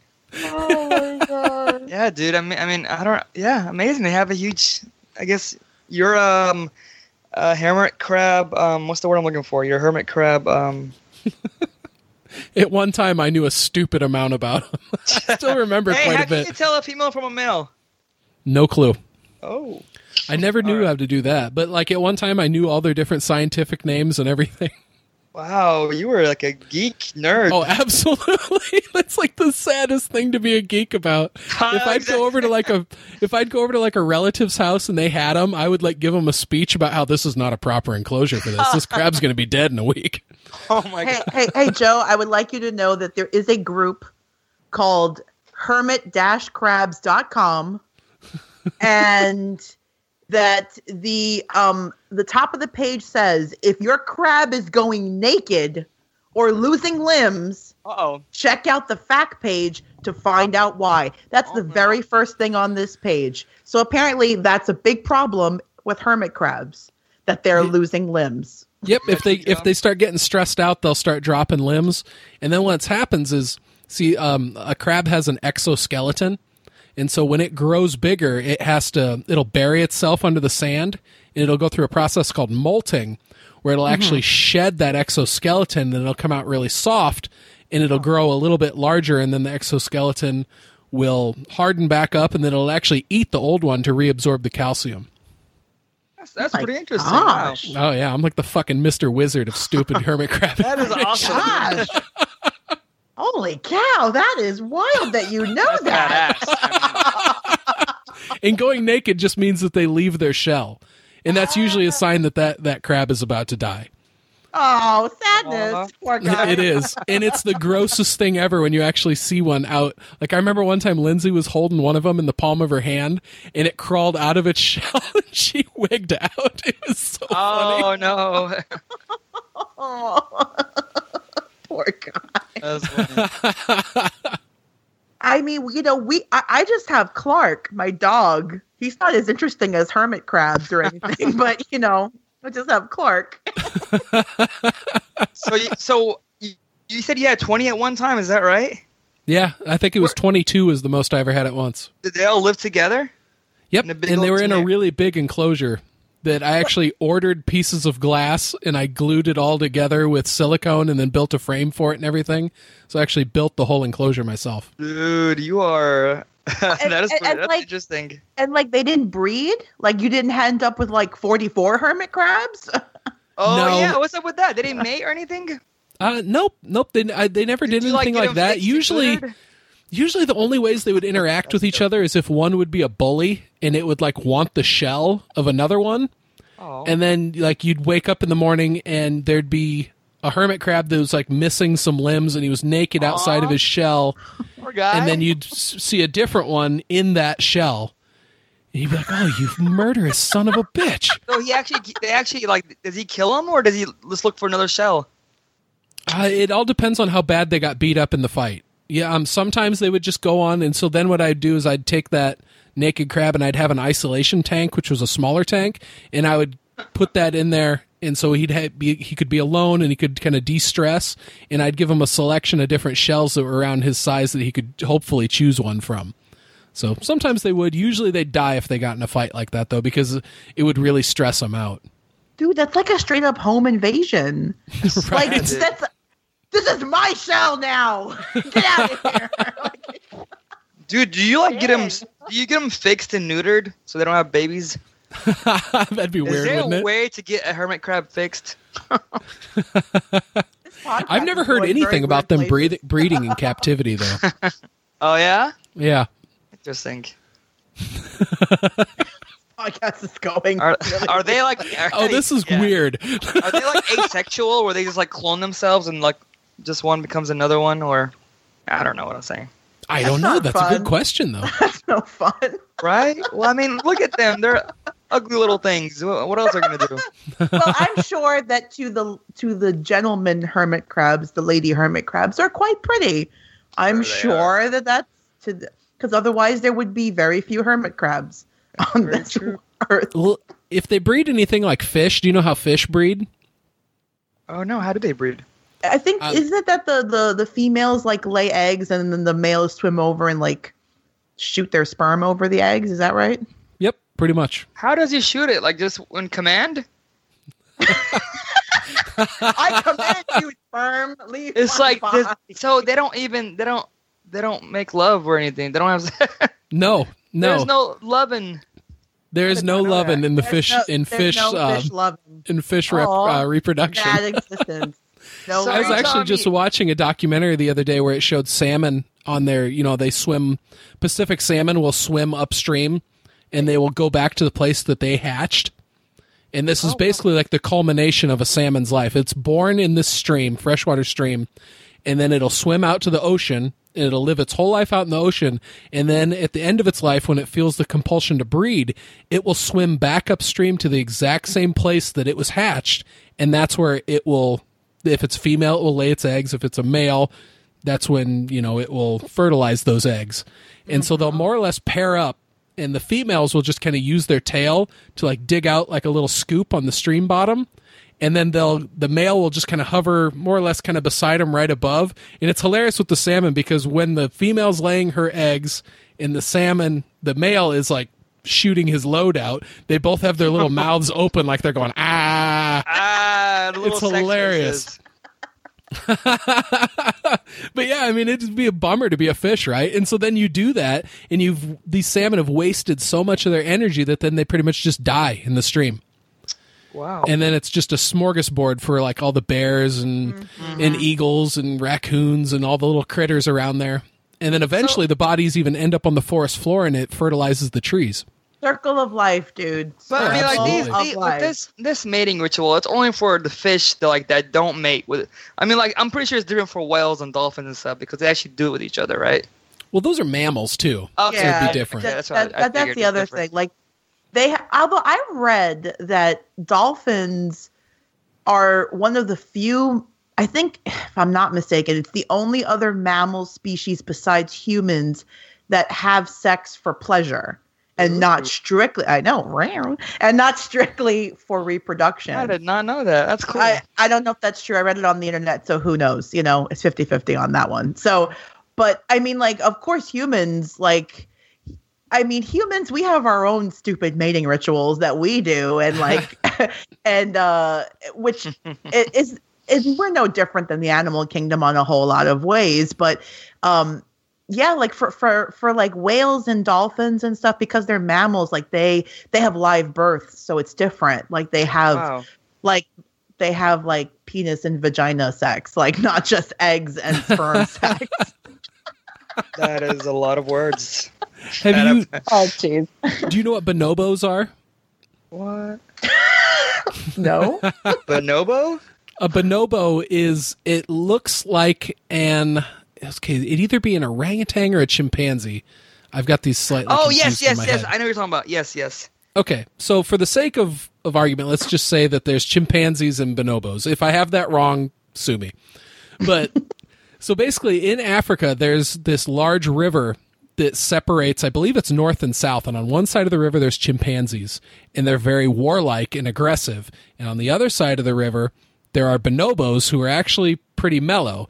Now, the big difference is that bonobos are kept in line by the fact that they are very sexually free. Ooh. And they have sex for pleasure. And it's fucking love the one you're with bonobos. Basically, the only sex that doesn't go down is like mother-son. Wow. But that's how they quell the violent urges in the bonobo community, is that they're all fucking all the time. See, that makes sense. Because no, stick with me on this one. Like, that makes sense because, like, okay, how many times have you like worked with somebody or met somebody and they're like angry all the time, and in your head you go, you know what, if they could just get laid, they'd probably be a whole lot happier. Right. And then they do, and then they are, and you're like, I knew it. You just they come to work whistling one day. Like, oh, you got some over the weekend. See, now you're nice, right? Or maybe they're like a serial killer and they kill somebody over the weekend and they feel good about themselves. Oh, God. I was going to say it's like Jason Segel's character in Dead Man on Campus. Have you ever seen that? No. Oh, that movie was fucking brilliant. It had Zach from Saved by the Bell, and he was playing a stoner, and he was in college. Okay. Oh, God, and their one roommate was like totally crazy.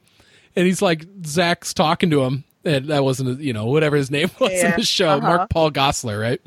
Mm-hmm. He's talking to him, and he's like, so you went to a Catholic school? He's like, all boys Catholic school. He's like, Jesus, you're so horny. You've gone mean. Oh, man. I can't believe neither of you have ever seen Dead Man on Campus. Okay, that's one that you gotta look up. That's fucking that movie hilarious. 90s movie. Yeah, I'm just looking it up on IMDb. It's from 96. It's got that dude from American Werewolf in Paris. I can't think what his name was. Tom Everett? There you go. His name, yeah, and Tom Everett Scott. And then there's Mark Paul Gosselaar's in it. I have never seen this movie, but it's so stupidly funny. I guess I'll have to check it out. Okay, so those two end up being roommates, right? And was it Tom Everett Scott? Is that his name? Okay, so he's like the guy who's like super focused on schoolwork, and Zach from Saved by the Bell is like just like the stoner party guy, and he eventually gets the other guy to like party with them all the time, and then their schoolwork plummets, and then they find out that they're going to lose their scholarship or something, and then there's like this loophole in the school to where if they have a roommate that commits suicide, they automatically pass all their classes, and so they go on this quest to find the most suicidal roommate they can. Wow. It's fucking hilarious. Yep, I'm adding this to my list. Oh my word! And besides, you get to see Zach from Saved by the Bell like hitting like this 3-foot glass bong and being all proud of it and shit, and it's fucking great. That is total awesome. character shift, you know. Jeez, I'm gonna have to check that out. Oh man, this podcast has gone weird places tonight. Oh, very, very weird. Interesting. All right. Good stuff. I wanted to say something else. Now I'm forgetting. Oh, please, because God knows where I'll take it. Do you need another beer, Joe? No, I'm good. I've switched to water. Oh, nice. So did anybody pick up anything today on Comic Book Day? New Comic Book Day? Was that today? Well, yeah, I mean, every Wednesday. Oh, yeah. I'm not too sure, but no. Yeah, I got to get there. I'll probably get there on either Friday or Saturday. But for the last 2 weeks, like last week, I didn't have any books, which was goddamn weird. But then I think yesterday I had like 5 or so. The one I'm really looking forward to, though, is Southern Bastards. That book is like hit or miss, like in that it doesn't really keep a regular schedule. It's a Jason Aaron book. And... Okay, I think it takes place in Texas, maybe. But it kind of focuses like around like high school football, and this high school football coach is like kind of like this, he's kind of like a gangster guy that this town lets get away with all this shit because he keeps winning championships. And so, have you ever seen Walking Tall? Yeah, The Rock? With The Rock. Yes. Yes. Yeah. So the very first story arc... The very first story arc of Southern Bastards, this old guy comes back to town to clear out his father's house. And his father had basically been like the character from Walking Tall. He was like a sheriff, and he used a stick to clean up this town. And apparently he was a real prick because his son chose to go to Vietnam to just get away from his dad. And then didn't even show up for his dad's funeral. And then years later, after his uncle died, he goes to go clean out the house and finds out that this town that his dad had cleaned up is overrun by crime again. And this tree that had been growing out of his dad's grave, basically, because after his dad died, they took that stick that he used to clean up the town, they stuck it in his grave, and this tree grew up out of it, and lightning strikes this tree, and all that's left is that stick sticking out of the middle of it. And so this dude takes the stick, and he starts to go clean up the town again. And wow. That's in the first story arc, and I'm not going to give anything away after that, because when you read the very last, I believe it's issue 5, there's a huge what the fuck moment where Jason Aaron totally pulls the rug out from under you, and it's an amazing story. And then the whole second story arc focuses on the villain and how he got to be this way that he was, where he was totally obsessed with football, but he was like a weakling. And like he pushed and like he thought he was going to be able to play in the big game, and shit didn't go his way. And then it shows how his life turned to crime and everything. And it's an amazing story, but it's only on like issue 19 right now or something. And the book's been out for a few years. Oh, so wow. it just doesn't get released all that often, but man, when it does, it's great. And so there's finally a new one coming out. What's that? Well, sorry. What was it called again? Is that Southern Bastards? Southern Bastards. Okay, gotcha. It's an Image comic, so I mean, you're guaranteed a wild ride right there. Mm-hmm. Yeah, I hear a lot of people talk about that one, so... I think Brian reads that too, right? I think so. Yep. Yeah, it's written by Jason Aaron, and art is by Jason Latour, and it's a top 5 book of mine. It's fantastic. I can't recommend it enough. Oh, nice. I didn't realize it was only in issue 19. I thought, because it's been out for a while, I thought it was like way deep. I didn't know it was only 19 issues in. Oh, yeah. Do they just not release them as often, or it's like really big gaps between issues released? It's big gaps between issues, and also Jason Aaron, like his big thing that he's been writing Thor for Marvel for a long time now. Okay, gotcha. And so I think that keeps him pretty busy. And then I know he's had some other stuff in his life, like I think his father died recently, and you know he's kind of had some personal tragedies that he's gone through as well. Mm-hmm. Interesting. That's tough. Check it out there for sure. Yep, it is Southern Bastards 19. Yep. Oh, nice. Shit! And Redneck number 9 came out today too. What is that? Fuck yeah. Okay, Redneck is a rad book. That is a Donny Cates book, and it's about Southern vampires, and that one takes place in Texas as well. It's about like these redneck vampires. And when it first came out, I remember Jordan and I, back when we used to do the Comic Cast, we were talking about it. And I said, man, he's going to have to do something really impressive to make me care about a vampire story. And he did. Wow, it kind of follows this family. And I mean, that one is, I think it's just getting into the second story arc right now. And so that book's not too far along, but it's Donny Cates, and Donny Cates is, recently, that dude can do no wrong. He's doing another book. I've always heard good stuff about him. Yeah, have you ever heard of God Country? I heard about it. Yes. I've never read it, but I've heard about it. Like I've heard good stuff about that too. Yeah, it's another Texas book. Well, that's interesting. Why is it so many Texas? Is he from Texas or something? Or it makes me wonder. I need to actually do some more research on Donny Cates, because he has Donny Cates. He's got, I mean, shit, man. Maybe 3 of his books take place in Texas. Like, God Country was one that really blew him up. I think that's like a 6-issue miniseries. That, I mean, you can just get online and buy that trade. Yeah, I might do that then. Yeah. Easier. Oh, it's okay. So God Country is awesome. It is about this old guy that has Alzheimer's, and everything is slowly slipping away from him. And his son has kind of moved back into the house with him to take care of him. And the guy keeps having these violent outbursts and stuff. And like the dude's wife is like going to leave him because she's like, I can't stay here with your dad. He doesn't even know who we are. And then this tornado hits their house. And in the midst of the tornado, this like sword comes down and like gets drawn to this dad. I believe the main character's name is Emmett. And when he grabs the sword, it brings him back to where he can remember everything. Oh, wow. Yeah. And then you come to find out that this sword was made by this other race, this king of this other race that like basically destroyed like a whole planet and the sun for this planet just to forge this sword.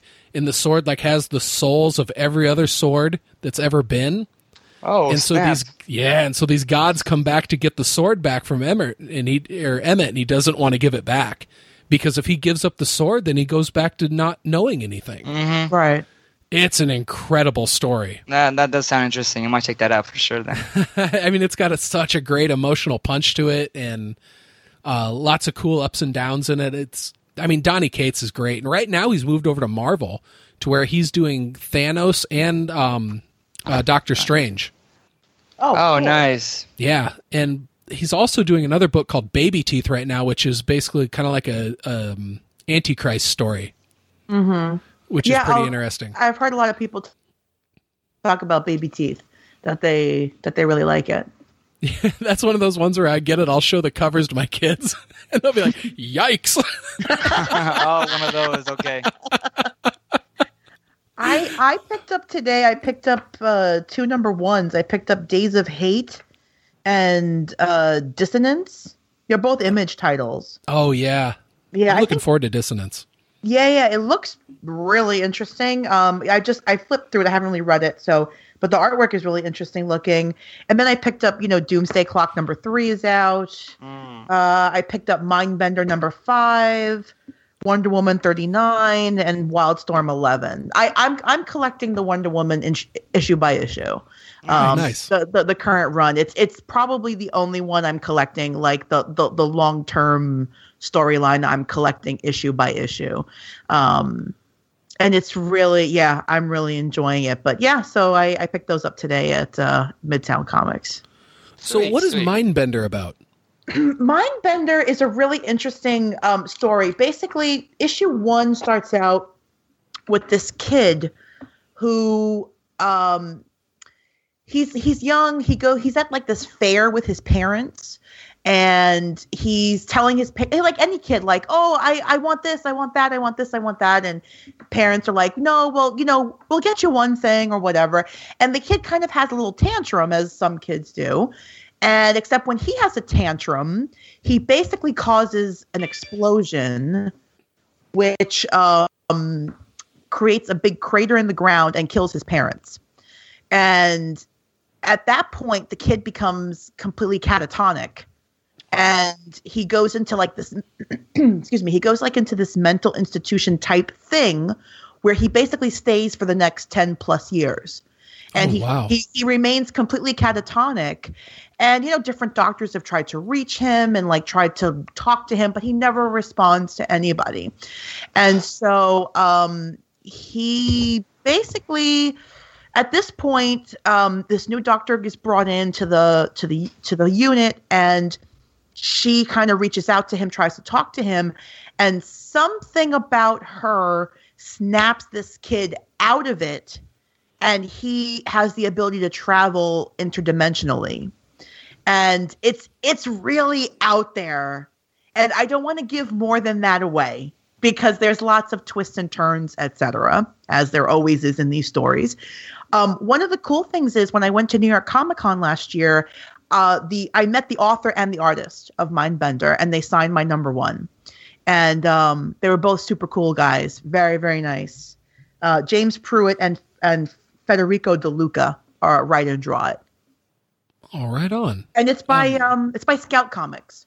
Okay, I was just going to ask who the publisher was. Yeah, it's it's one of those really small companies. Scout doesn't do tons of comics. I would say, it's 5 issues in, and it comes out, I believe, monthly. So it's not like, you've got an issue every other week or anything. So, if you wanted to pick up issue 1 and see if you like it, I think you might be interested to kind of see where the story goes. Yeah, I like it a lot. And the art is it's very cosmic looking. Like, that's what I kind of like about it. The art is like really, really beautiful. And, it has like a cosmic feel to the story. So cool. Yeah, it's really neat, actually. I kind of picked it up on a whim because it looked interesting. And then, when I met the author at New York Comic Con, he was super nice. And we chatted for like 5-10 minutes about his comic. So that was pretty cool. That's awesome. I'm going to definitely check out that number one. Yeah, why not? Like, it's not, it's like the whole idea of like the number one is like, you just kind of get into the story, etc., and all that. So, yeah, I love reading number ones. They're great. I don't always carry on with it, but I always try and read it. Yeah, and I was talking to Jordan about this like ages ago about like Marvel and DC comics, and it's like, yeah, there's tons of DC characters that I like and tons of Marvel characters that I like, and yeah, you could pick up.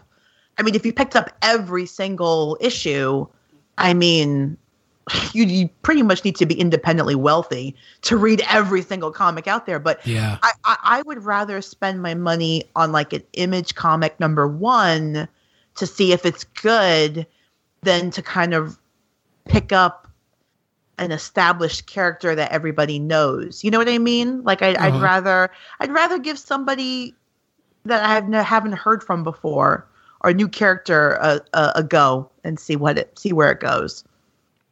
Yeah, I know DC's got a crop of new number ones that are new characters that are coming out. I haven't read Damage yet, but that's kind of like it's almost like a DC take on the Hulk. Okay, I haven't really read that either. But I mean, they've got a whole bunch of different ones coming out, and it's almost like it's spinning. I don't know. I need to read into it more, but at first I thought it was maybe spinning out of Dark Knight's Metal, but I haven't really seen too much in Metal to indicate any of these characters, so I don't know. But I'm going to read the ones as they come out. Oh, that's cool. Yeah, I love. I mean, you and I are about to jump onto a podcast in March with Brian and Rod about number one comic books. So, for sure, like reading number ones, we'll definitely be all about that, especially in March, on the end of March. But I mean, I think you talked about it last week. I think you mentioned it on StartCast that about number one comic books. So, yeah, I mean, it's a great idea. Like, why not jump on to number 1, see if you like it, and then either continue, or if not, you've only spent like what, $3.99? It's not terrible. It's not the end of the world. Nah, you're not out much. And yeah, I'm looking forward to that podcast. That's going to be a lot of fun. Yeah, I am too. Like I've been kind of out of it. Like I haven't, I went through a period where like I wasn't really going to the comic shop regularly, and now I'm back at it. So, and I've whittled down my list a lot, like of what I'm going to be collecting issue to issue. Because Joe, it just gets to be too much after a while. Like, yeah, this, right? I mean, you guys know there's only so much money you have, and there's only so much time you have to read books. And then, Joe, you've got kids, so you've got a family to spend time with and stuff. So, yeah, your time is also limited of what you can do. So, yeah, I'd rather just focus on like just a couple of series, and like the rest I'll get in trade when it comes out. Yeah. Yeah, Basil's being kind of quiet here. He stepped away for a sec, but he's back I'm now. Back. He's back. One thing that when it comes to comics, like I'm not too like I've read a few things here and there, but I like reading comics. I enjoy some of the stuff I've read. My very first thing I read was Civil War, which I really loved. Oh, that's a great book. That is a great book, yeah. I read Batman Hush, which I loved. Yes. And I read the Wolverine Old Man Logan story. Oh, dude, you've read some really excellent books that you're throwing out. You've read the cream of the crop. Like you really. Yeah. Have you read Ed Brubaker's Winter Soldier?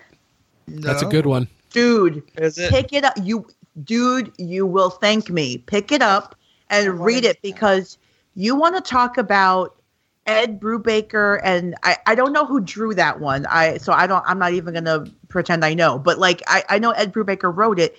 The artist concept of Bucky, like his down to the metal arm with the star and the way that his whole outfit looks, they took it from the comic and put it on the screen. Wow. Like it is an exact copy.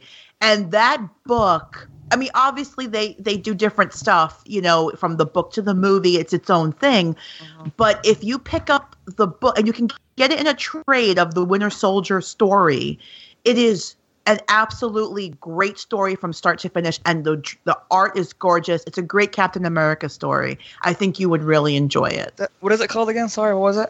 The Winter Soldier, just like the movie title. Okay. The Winter Soldier. Ed Brubaker is the author. And Steve Epting. Oh, sorry. Who was the artist? Steve Epting.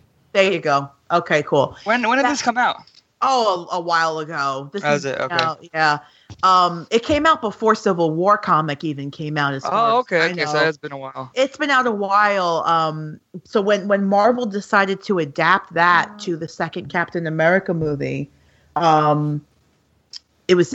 I mean, it was a brilliant idea, because they updated Bucky's storyline from being a young kid to being Captain America's contemporary, like the same age, and that really made the story work better for film. And yeah, I mean, just pick it up. I definitely will now. Yeah, it's really good. It's really, really good, and especially if you enjoy. But for me, Winter Soldier is my absolute favorite Marvel movie. It's my number one. Is it Marvel really? Okay. It is. I feel like it's as close to a perfect Marvel movie as you can get. Oh, wow. Nice. For me. I'm sure there are people who disagree, but for me, it's pretty much a perfect movie. And so having watched the movie and then I read the comic, you could appreciate it for each thing for what it is. Oh, but, yeah. It's a great story, and it's a great story for Bucky, who in the original Captain America run in the 60s, Bucky was this young kid who was like Captain America's sidekick. And then, they changed his storyline around and made him Cap's friend, and that they were the same age, etc. And it brings a whole nother dimension, a whole nother level to the Captain America story. Nice. That's awesome. I definitely will check it out. Yeah, that's one of my favorite Marvel movies too. Like they did something really special with Winter Soldier. Mm-hmm. Yeah, I love a good spy movie, and Winter Soldier definitely has that spy movie feel to it. And then you've got Robert Redford, which, I mean, come on, like Robert Redford, Marvel movie. He plays spoilers. He plays the bad guy.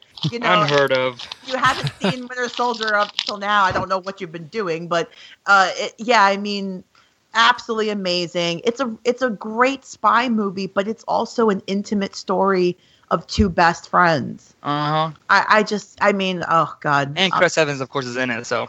Well, that's a whole nother podcast. I mean, I can talk about this all day, but maybe you should just we should make this a podcast just about Chris Evans. No, you do not want to do that. No, because I'll just go on forever, and then I have to bring Brooke into this. Then I was just gonna say I should do a group episode with you and Brooke and Cindy. And you guys can all talk about Chris Evans with me. Hold on. You need to talk to Steve Meisel from Oh, yes, he did do one of those. Before you do that, because Steve, I am quite sure, needed counseling after he had to listen to us. Oh, my I totally forgot that he had all you on that one. I listened to it, too. That's funny. Me and Brooke and Cindy and Emily, 4 women who giggled their way through a Captain America review. And we just kept talking about Chris and the hottie boyfriend machine and the whole nine. I remember that. Yeah, that's the official name, by the way. It's the hottie boyfriend machine. Whoever you put into that machine, Chris Evans comes out. Like, that's how it works. And don't tell me it doesn't work that way. It works that way. That's awesome. I don't care what you say. That's how it works. It's science. Yeah, I don't know. You might have to talk to Steve about that. He might have to give you the name of his therapist. Nah, Steve got there first. I mean, we're supposed to go back for the trilogy. I think he has us all lined up to talk about the trilogy. I kind of feel bad for him because we're just going to giggle our way through 2 more movies. So, what do you mean trilogy? What? So he's doing So Steve from Cinecast, one of his channels is called Tied to the MCU, and okay. So he's reviewing all the MCU movies, like starting with the first one, I guess, was Iron Man 1, and he's going in order. Up until Homecoming, and I think I don't know how much further he's going to go. So I signed up to do the Captain America trilogy. Nice. And we already did the first movie, and then it's still Winter Soldier and Civil War to talk about. So, yeah, nice. 2 more chances to talk about Chris. Very nice. Oh, Chris. So, how stoked are you both to go see Black Panther? Oh my goodness! Oh yes, so freaking awesome! Can't wait. I have my tickets for IMAX already. Nice. Oh, nice. Mine, I gotta wait a little bit because my brother it's a little tough for him going on opening night and everything. Oh yeah. It's also one thing that because he has to go in a wheelchair. It's kind of a big wheelchair. Another thing that's kind of it's a little bit difficult that his wheelchair does make some noise. Like from his not the wheelchair itself, but like the ventilator he's hooked up to, it does make a little bit of noise. So, I mean, I know like we shouldn't care about people and everything, but we kind of like to wait at least like a week or 2, so there's not that much people, so we can go and people aren't really annoyed that much by his chair. I mean, I know it's something that I shouldn't be thinking about, but it's just I don't know. It's just it's a little weird or awkward, just a little bit, and people start looking back at us. Because, like, we know, like, when there's, like, a silent scene, all you can hear is, like, his breathing ventilator making breathing sounds. So, that's why we wait, like, at least, like, a week before we go see a movie and everything. That way it just kind of calm down a little bit, and we'll go, like, on a Tuesday where it's not too crazy busy and everything, and we'll watch it then. Yeah, I get what you're saying. On the other hand, though, I mean, God, you'd have to be a real asshole to get pissed about that. And the thing is that nobody's ever gotten pissed, but it's one of those things that we're like, it's one of those things where, like, like you said, you gotta be a real asshole to get pissed. Yeah, for real. Yeah, but it's just one of those things that, it's, I don't know. Yeah, save your movie rage for people who fuck with their phones. Yeah, exactly. People who bring small children into these movies. Yeah. Or people who talk during the movie. What I don't understand. Why in the world do you pay? Like, okay, here in New York, a movie ticket, and I'm talking a 2D regular movie, not IMAX, not 3D, not anything special. A regular movie can run you the average about $16-17. What? Okay? Wow. Yeah. For like a 2D movie in Manhattan, be prepared to drop at least $15. At least, just for the ticket. Okay. Damn. So I have Movie Pass, thank God. But let's say you don't have Movie Pass and you drop $15 for yourself and then $15 for whoever else is with you. That's a lot of money. And then you're going to sit there and mess with your phone and talk and bring your kid who's going to make noise. Like, I don't get that. Like, that's just, like, that would just be a waste of money. Like, Joe, for you to bring your wife and your kids to the movie theater, that's an investment, right? Like, you have to, it's an investment because you're bringing the kids and you have your wife and yourself. And then, of course, the kids probably want popcorn and a soda, blah, blah, blah. And you're dropping money. You better believe, I'm sure you tell your kids, like, you better be quiet and you better sit still and you better not make noise. Yep. Because that's a lot of money you've dropped. And I don't get people who drop money on that and then don't even watch them film. Like, that's crazy to me. But okay, so you're $15 for just a regular. Is that because? Explain to me. Is that because just New York is really expensive in movies, or just like a certain theater is really expensive, or? I think it's because the rents are so high. The theaters are charging more per ticket. Because I know in other states it's a lot less. But do you guys have like a specific day where it's like half price off the ticket, or no? You don't have that. If you go to a matinee in most theaters, it's like half off. Some theaters will do like we used to have gosh, ages ago, we used to have a $2 theater in Manhattan. Nice. and they would show movies like after they had left all of the regular theaters. They would get it. So yeah, we have that here too. Yeah, but that didn't survive very long, and that closed. I mean, well, it survived for a while, then it closed down. But otherwise, $15 for a ticket. Like here, our normal ticket, no 3D, no nothing, is about $10. And then like me and my family will usually go on like our theater next close to here. It's a Cinemark. Every Tuesday is half price off. Nice. So we'll pay $5 each, and we'll be set there. That's why I'm just like, damn, $15. Ouch. That's a lot of. Eddie, IMAX is in the 20s. IMAX, I think, is depending on which theater you go to, it's like $24. Goodness. Yeah. It's. I'm telling you, New York is very expensive, and especially if you go to a theater like, just because of where I work, the theaters in Times Square are the most convenient for me. Mm-hmm. So I'll usually go to those theaters.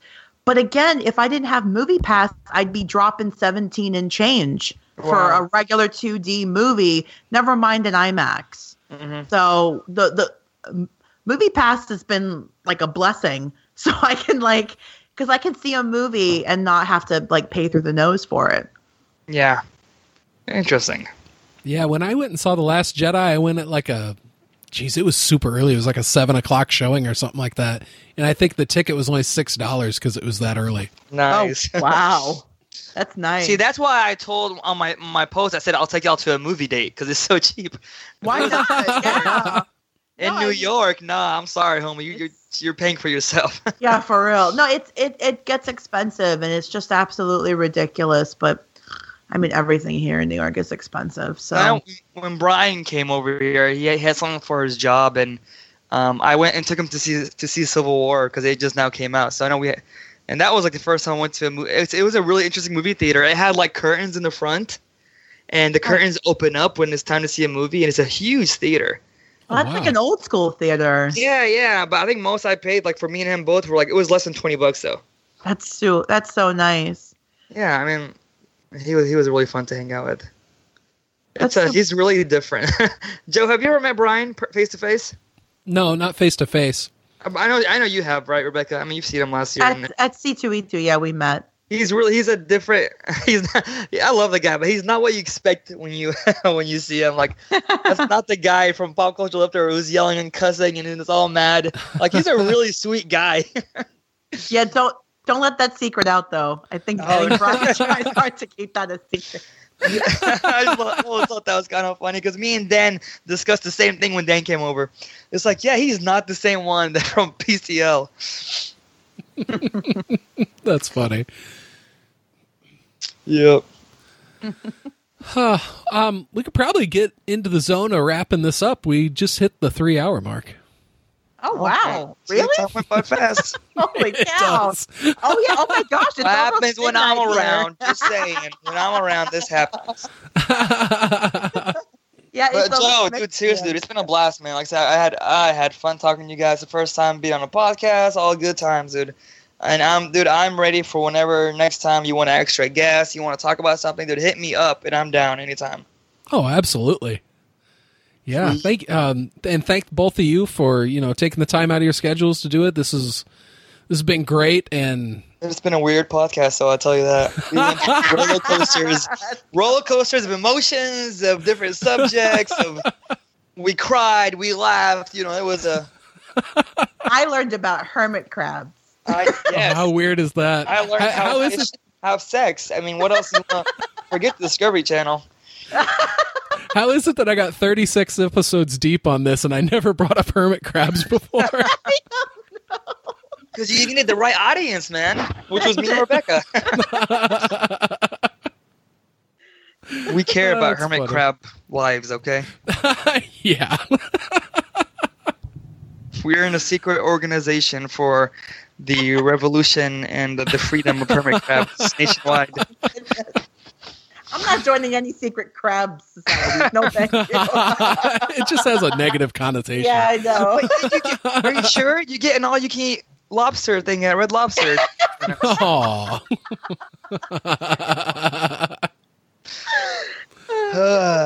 But yeah, no, on a real talk, dude, it's been a blast, dude. I really enjoyed talking to you guys. It was fun tonight. It really was. It was great, man. And it was very cool to have you on for your first podcast. Definitely. Dude, everybody, like, I talked to Brian today. I was telling him, I don't know if I told you, but yeah, he was very surprised too. It was funny. Good stuff. Hey, same thing for you, Rebecca. If you ever need an extra guy talking about anything, let me know. Oh, I for sure will. I have to have you on Lola one of these days. That would be great. Yep. Cool. So, yeah, we can probably just wrap it up there. Rebecca, do you want to plug into your podcast? I would love to tell everybody to listen to the animated Backcast that I do with Paul Hart. It is our episode-by-episode review of the 1990s Batman animated series. We just did an episode, and I am blanking on the name of the show of the episode that we reviewed, but it is up on iTunes and Stitcher and all that. And actually, we're on Spotify now, so you can find us on Spotify. Ooh, awesome. I know, because we're fancy and bougie. Yeah, bougie. You know it. You know it, baby. That's how I roll. So, yeah, you can listen to me on Animated Backcast. If you watched Marvel's Runaways, you could listen to me and Brian from Pop Culture Leftovers talk about each episode on Runaways TV Talk. And that show just wrapped. So if you're looking Brian for... is like on 20 podcasts. I know he is. So yeah, if you're looking for like a companion show to Marvel's Runaways, Runaways TV Talk, I would definitely recommend you listen to us, as we gave you no comic spoilers on that one. And of course, Ladies of the Leftover Army, that's my baby. I love that show. That's where we talk about women in film, women in TV. And I have all different kinds of guests on, both men and women, and we talk about what women in pop culture have meant to different people. And then Joe and I are going to be starting a new show in March, also with Brian from Pop Culture Leftovers and Rod from Turn It Up to 11, Number One Comic Books. That comes out in March, and that was Brian's idea, and he invited us to be on, and we were talking about it earlier, but we're both super excited as we're going to review number one issues that come out and tell you if we think it's worth picking up the next one. So sweet. That's where you can hear me. Awesome. Hell yeah. Well, thank you all very much for listening. And until next time, this has been Startcast. If you have any questions or comments on what you just heard, you can email me at startcastpod@gmail.com. You can find me on Twitter at @thetubbyninja, or you can check out my Facebook page at facebook.com/startcastpod. Thank you very much for listening. Hey, I'd like to take a moment to ask you all a big favor. If you enjoy listening to StartCast, please log on to iTunes and leave me a review. It really helps with visibility for the show, and I would super appreciate it. If you're not a fan and you want to be honest and tell me how much my show sucks, go ahead and leave me one of those too.